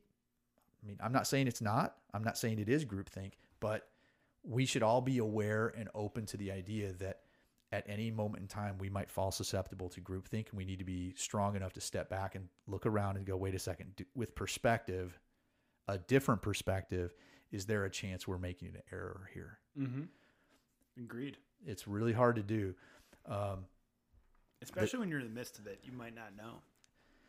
It's really hard to do, but just a little discipline of saying, hey, I'm going to step back and look around with a different perspective. Maybe I can make a better call than somebody else who's down in the weeds, stuck in that groupthink, or even stuck in something that might someday become groupthink or something. You just have to be aware of it. And then he talks about this idea that it's like a demon. It's conformity. We all love to see the rebels. You watch Star Wars and you love to see the rebellion. You want to be the underdog type of thing. And yet we all naturally conform to the point where sometimes we become, quote, the empire. And now it's that. So if you want to overcome that, then you got to have the courage to be different. You got to be a critical thinker, and you got to have some grit and perseverance in order to stick to your principles. This all goes back to you need to have some discipline. You need to have some sort of a process in place that you're adhering to. Otherwise, you're just a leaf in the wind being blown around by everybody else. A logically based system. Amen. It cannot be a system based on your emotions, because that would defeat it as well. So it has to be systematic, logically designed system. This chapter here is called "You Gotta Know When to Fold 'Em." This question I actually get pretty often is, when is it time? And this is more on the internet from the beginner investors, but it's when is the right time to sell? In this chapter, he's talking here. In general, people hate losses somewhere between 2 and 2.5 times as much as they enjoy equivalent gains. This is a property known as loss aversion. So everybody hates losing more than they love winning. I can definitely attest to this. I've seen this happen before where, when people are much more sensitive to a 5% decline in their portfolio than they are excited about a 5% gain in that same portfolio. But myopia has something to do with this short-term focus. Research has shown that the more you check your portfolio, the more likely you are to see red or encounter a loss somewhere in your portfolio. And it's simply because of the volatile nature of prices of investments. The more things bounce around, if you're looking at things every second, odds are you're going to at some point see something that's down, and that can trigger that loss aversion. And then you feel anxiety there. And if we could just avoid the temptation to keep checking our portfolios so often, we'd be better off. Researchers have shown that when people check their performance of their holdings less frequently, they actually invest more. And in all probability, over time, that tends to be in their favor. I mean, that makes a lot of sense. If you get that momentum of doing good because you're only looking at it over to longer time horizons, where you're more likely to be doing well because you take out all of the noise of the market. That's a great way to ensure. Well, honestly, success. looking at our own clients over the years, the people who have been the most myopic have been the most dissatisfied, the most frustrated, the most I said the most high maintenance, I suppose, clients, because they're trying to react to these second by second, minute by minute, day by day, week by week results. When we sit down and develop their plan of attack, they're looking at a 5, 10, 15, 20, 25 year time horizon. And all of a sudden, last week is like critical to the situation. It really matters to them dramatically, when in fact it's just noise. I noticed that when people went from paper statements to paperless, so they would go check their account online and it would tell them what the performance was for that day. Uh-huh.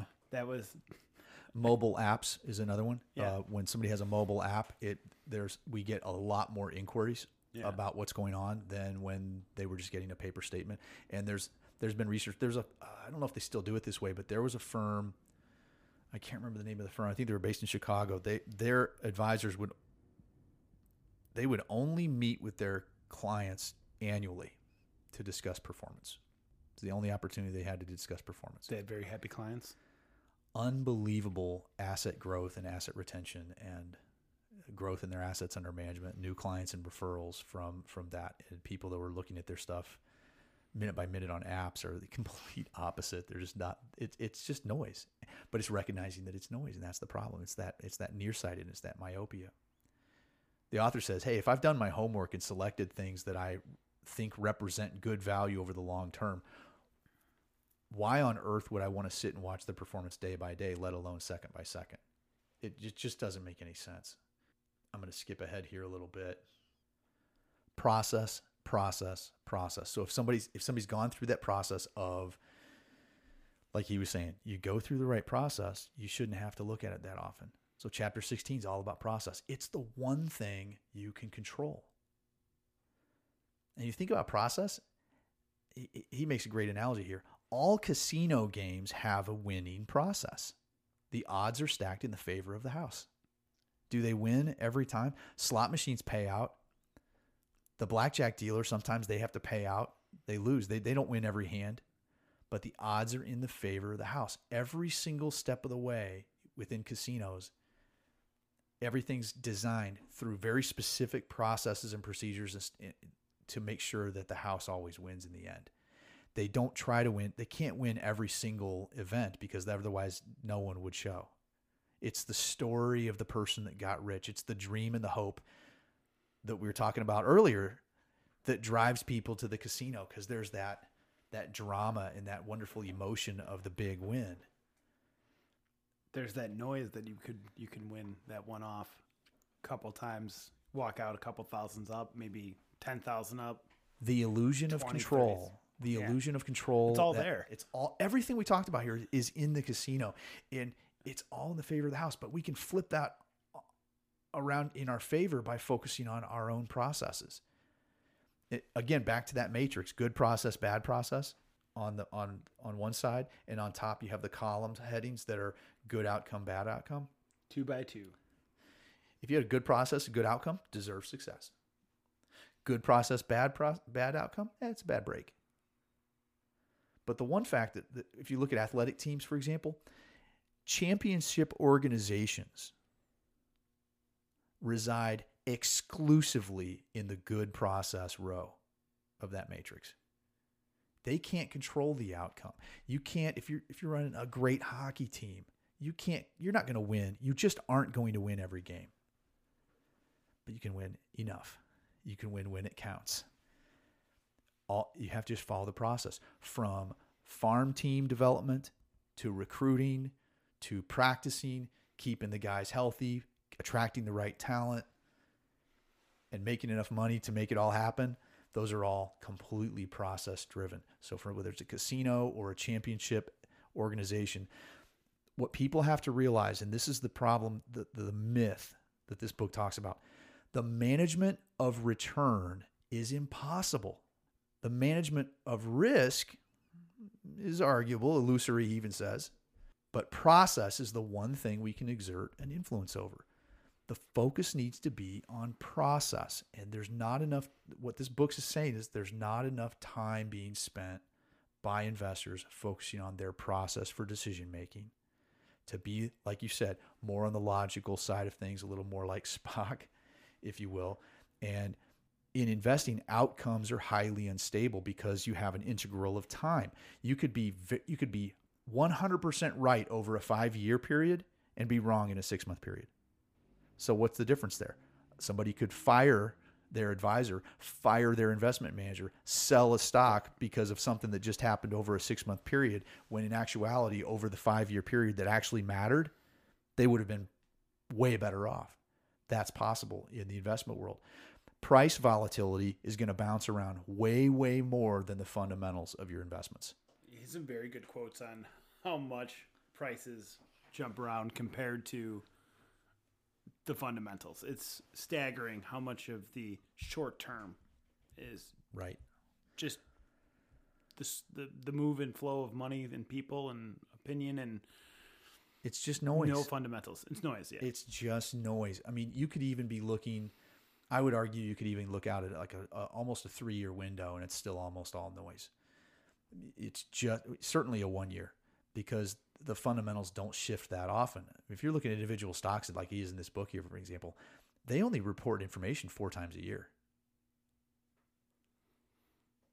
And inside of the economy, you're not getting drastic the unemployment numbers or GDP stuff. Yeah, it's not as drastic as. And to date, I haven't seen any of those data points ever correlate with any future results in anything ever. No, certainly not with the stock market or the bond market. It goes back to, there's a lot of information out there, but what actually matters? Very little. Very little of that information really matters. What you're better off getting down to a process that you can stick with through thick and thin. He goes further. People often judge a past decision by its ultimate outcome rather than basing it on the quality of the decision at the time it was made, given what was known at the time. This is called outcome bias. So again, he taught you sports analogy. Hey, we lost the last 3 games. Let's fire the head coach. Let's change up the entire leadership of the organization because we lost 3 games in a row. Would that be generally a wise decision in the middle of a season? That's usually frowned upon. That's probably not going to work. And why? So they get to focus on the process. What's going on there? Psychological evidence also shows that focusing on outcomes can create all sorts of unwanted actions. When every decision is measured, and I can't go into them. You got to buy the book, read the book, go to the library, check the book out. But when every decision is measured on outcomes, investors are likely to avoid uncertainty, chase noise, and herd with the consensus. If we switch the focus from outcomes to process, things begin to change for the better. It frees us up from worrying about aspects of investment which we can't really control, such as return. Again, you can't control return. Your advisor can't control return. The market gets the vote on that. It's not controllable. Return is unknowable generally and is not controllable. You have kind of a range of expected things over periods of time that you can expect. Like, for example, if you have a 1% CD over a 6-month period of time, guess what? It's going to pay 1% for 6 months. If it doesn't, you got the FDIC that's going to be there to take care of you. But if you're talking about the stock market, knowing what's going to happen next year, that's not a thing. That's not a thing. Knowing what the next 5-year returns are going to be, also not a thing. I mean, the best I've seen that still hasn't been completely proven beyond a shadow of a doubt is a correlation between valuations and future 12-year results or future 10-year results. And some of those correlations can be actually quite high. But again, that's not even proof of that you have cause and effect. You have correlation, not causality. Or is that correlation, not causality? It's the best we have to work with if you're trying to do that. And it gives you an idea of risk. And it might be part of a process, but it certainly isn't completely predictive. But by focusing on process, we maximize our potential to generate results simply because a good process tends to lead to good results over time. It's just understanding the environment you're in. Like a simple process. Hey, if I'm investing, I said this in one of the previous episodes, if you have a long-term goal, like 25 years out, maybe you should use a tool that tends to do better over 25-year periods of time. What might that tool be? Generally, in the investment world, that's typically stocks. If you have a goal that's short-term in nature, like I need to buy a house and I have this down payment money, I need to get this down payment money and put it somewhere for the next 6 months before I buy my house, then you should probably use a tool that it has a high probability of not screwing you up over 6-month time frames. I don't know, call it a bank account or a CD at most. But you apply the right tool for the job. That's all process driven. That's just process driven, and that's the whole point behind this. The last piece here he talks about is this conclusion: is that everyone starts out with good intentions. So people are listening to this like, yes, this is the time. I'm finally going to draw a line in the sand, and I'm going to change this habit that I've had in my head for years. And everybody, I'm going to do my homework. I have a term paper due in 6 months. You know what I'm going to do? I'm going to do 1/6 of it every month until it's done. Everybody has this dream that they're going to be all systematic and structured in how they do things. And what research has shown is most people don't follow through on their own good intentions. They just don't. We love to procrastinate. Everybody loves to procrastinate. And not only that, you may not even procrastinate. You may just never even do it because of habits. Habits are strong. Dan Sullivan from Strategic Coach says, we are all 100% disciplined to our habits. So focus on habits. Procedure. Process. Habits. And the way you can overcome this hurdle, if you're trying to make these shifts, if you're susceptible to somebody's susceptible to these flaws, these errors that we make, what they say here is it's a combination of rebiasing yourself. Oh, I have a bias toward this. I'm going to rebias myself to this other thing that makes more sense. I have a bias towards overconfidence. Well, I'm going to be more critical in my thinking. I have a bias to always want to take action. Well, I'm going to change that to have a bias to be more patient, maybe sit still or maybe stand in the middle of that goal box so I can maybe have a better odds. It's letting that logical side of your brain work. And then also putting simple rules in place to stack the deck in your favor. What's that? That's preparation, planning, prior to when you execute your strategy, you need to have those ideas. What if this happens? What if that happens? What are you going to do? What's your plan of attack? Have those rules in place and stack the deck in your favor. But you've got to focus on process. That's the key thing in this book. The key takeaway that I have is, without a process, you're going to be more likely to make psychological errors that can cost you huge in your financial world. So take a step back, be more methodical, be more logical. It's a great takeaway. Build that process. The other takeaway I have from this one, because this resonated with me, is stop telling yourself stories. Build a process and don't lie to yourself. That's the big two I took away from all. And how do you know? Again, how do you know if you're lying to yourself? Got to have a process. You got a process. It's like one feeds on the other. Exactly right. So I think that's the end of my notes. I didn't know if you had anything else, but I think we covered the book. We are well into this episode. So Tom, thanks for joining. Well, thanks for having me. Appreciate Pleasure as always. And thanks to everyone for listening. We can't thank you enough. We really do appreciate you listening and subscribing and sharing this podcast with others if you find value in it. Again, nothing in here is personal advice. If you need that, contact a properly registered fiduciary. We would prefer it was a fiduciary. There's registered people out there that don't act as fiduciaries. But thank you again so much for listening. If you need to contact us on social media, we're at Fierce Fiduciary on most social media. I'm at Brian C. Beasley on most social media. You can find me there. Or if you actually want to talk to us professionally, we actually do this for a living. We have our own company, Athena Private Wealth. You can reach us at athenaprivatewealth.com. Thank you, and for listening. And Dan Albert is not here, so I'll say it.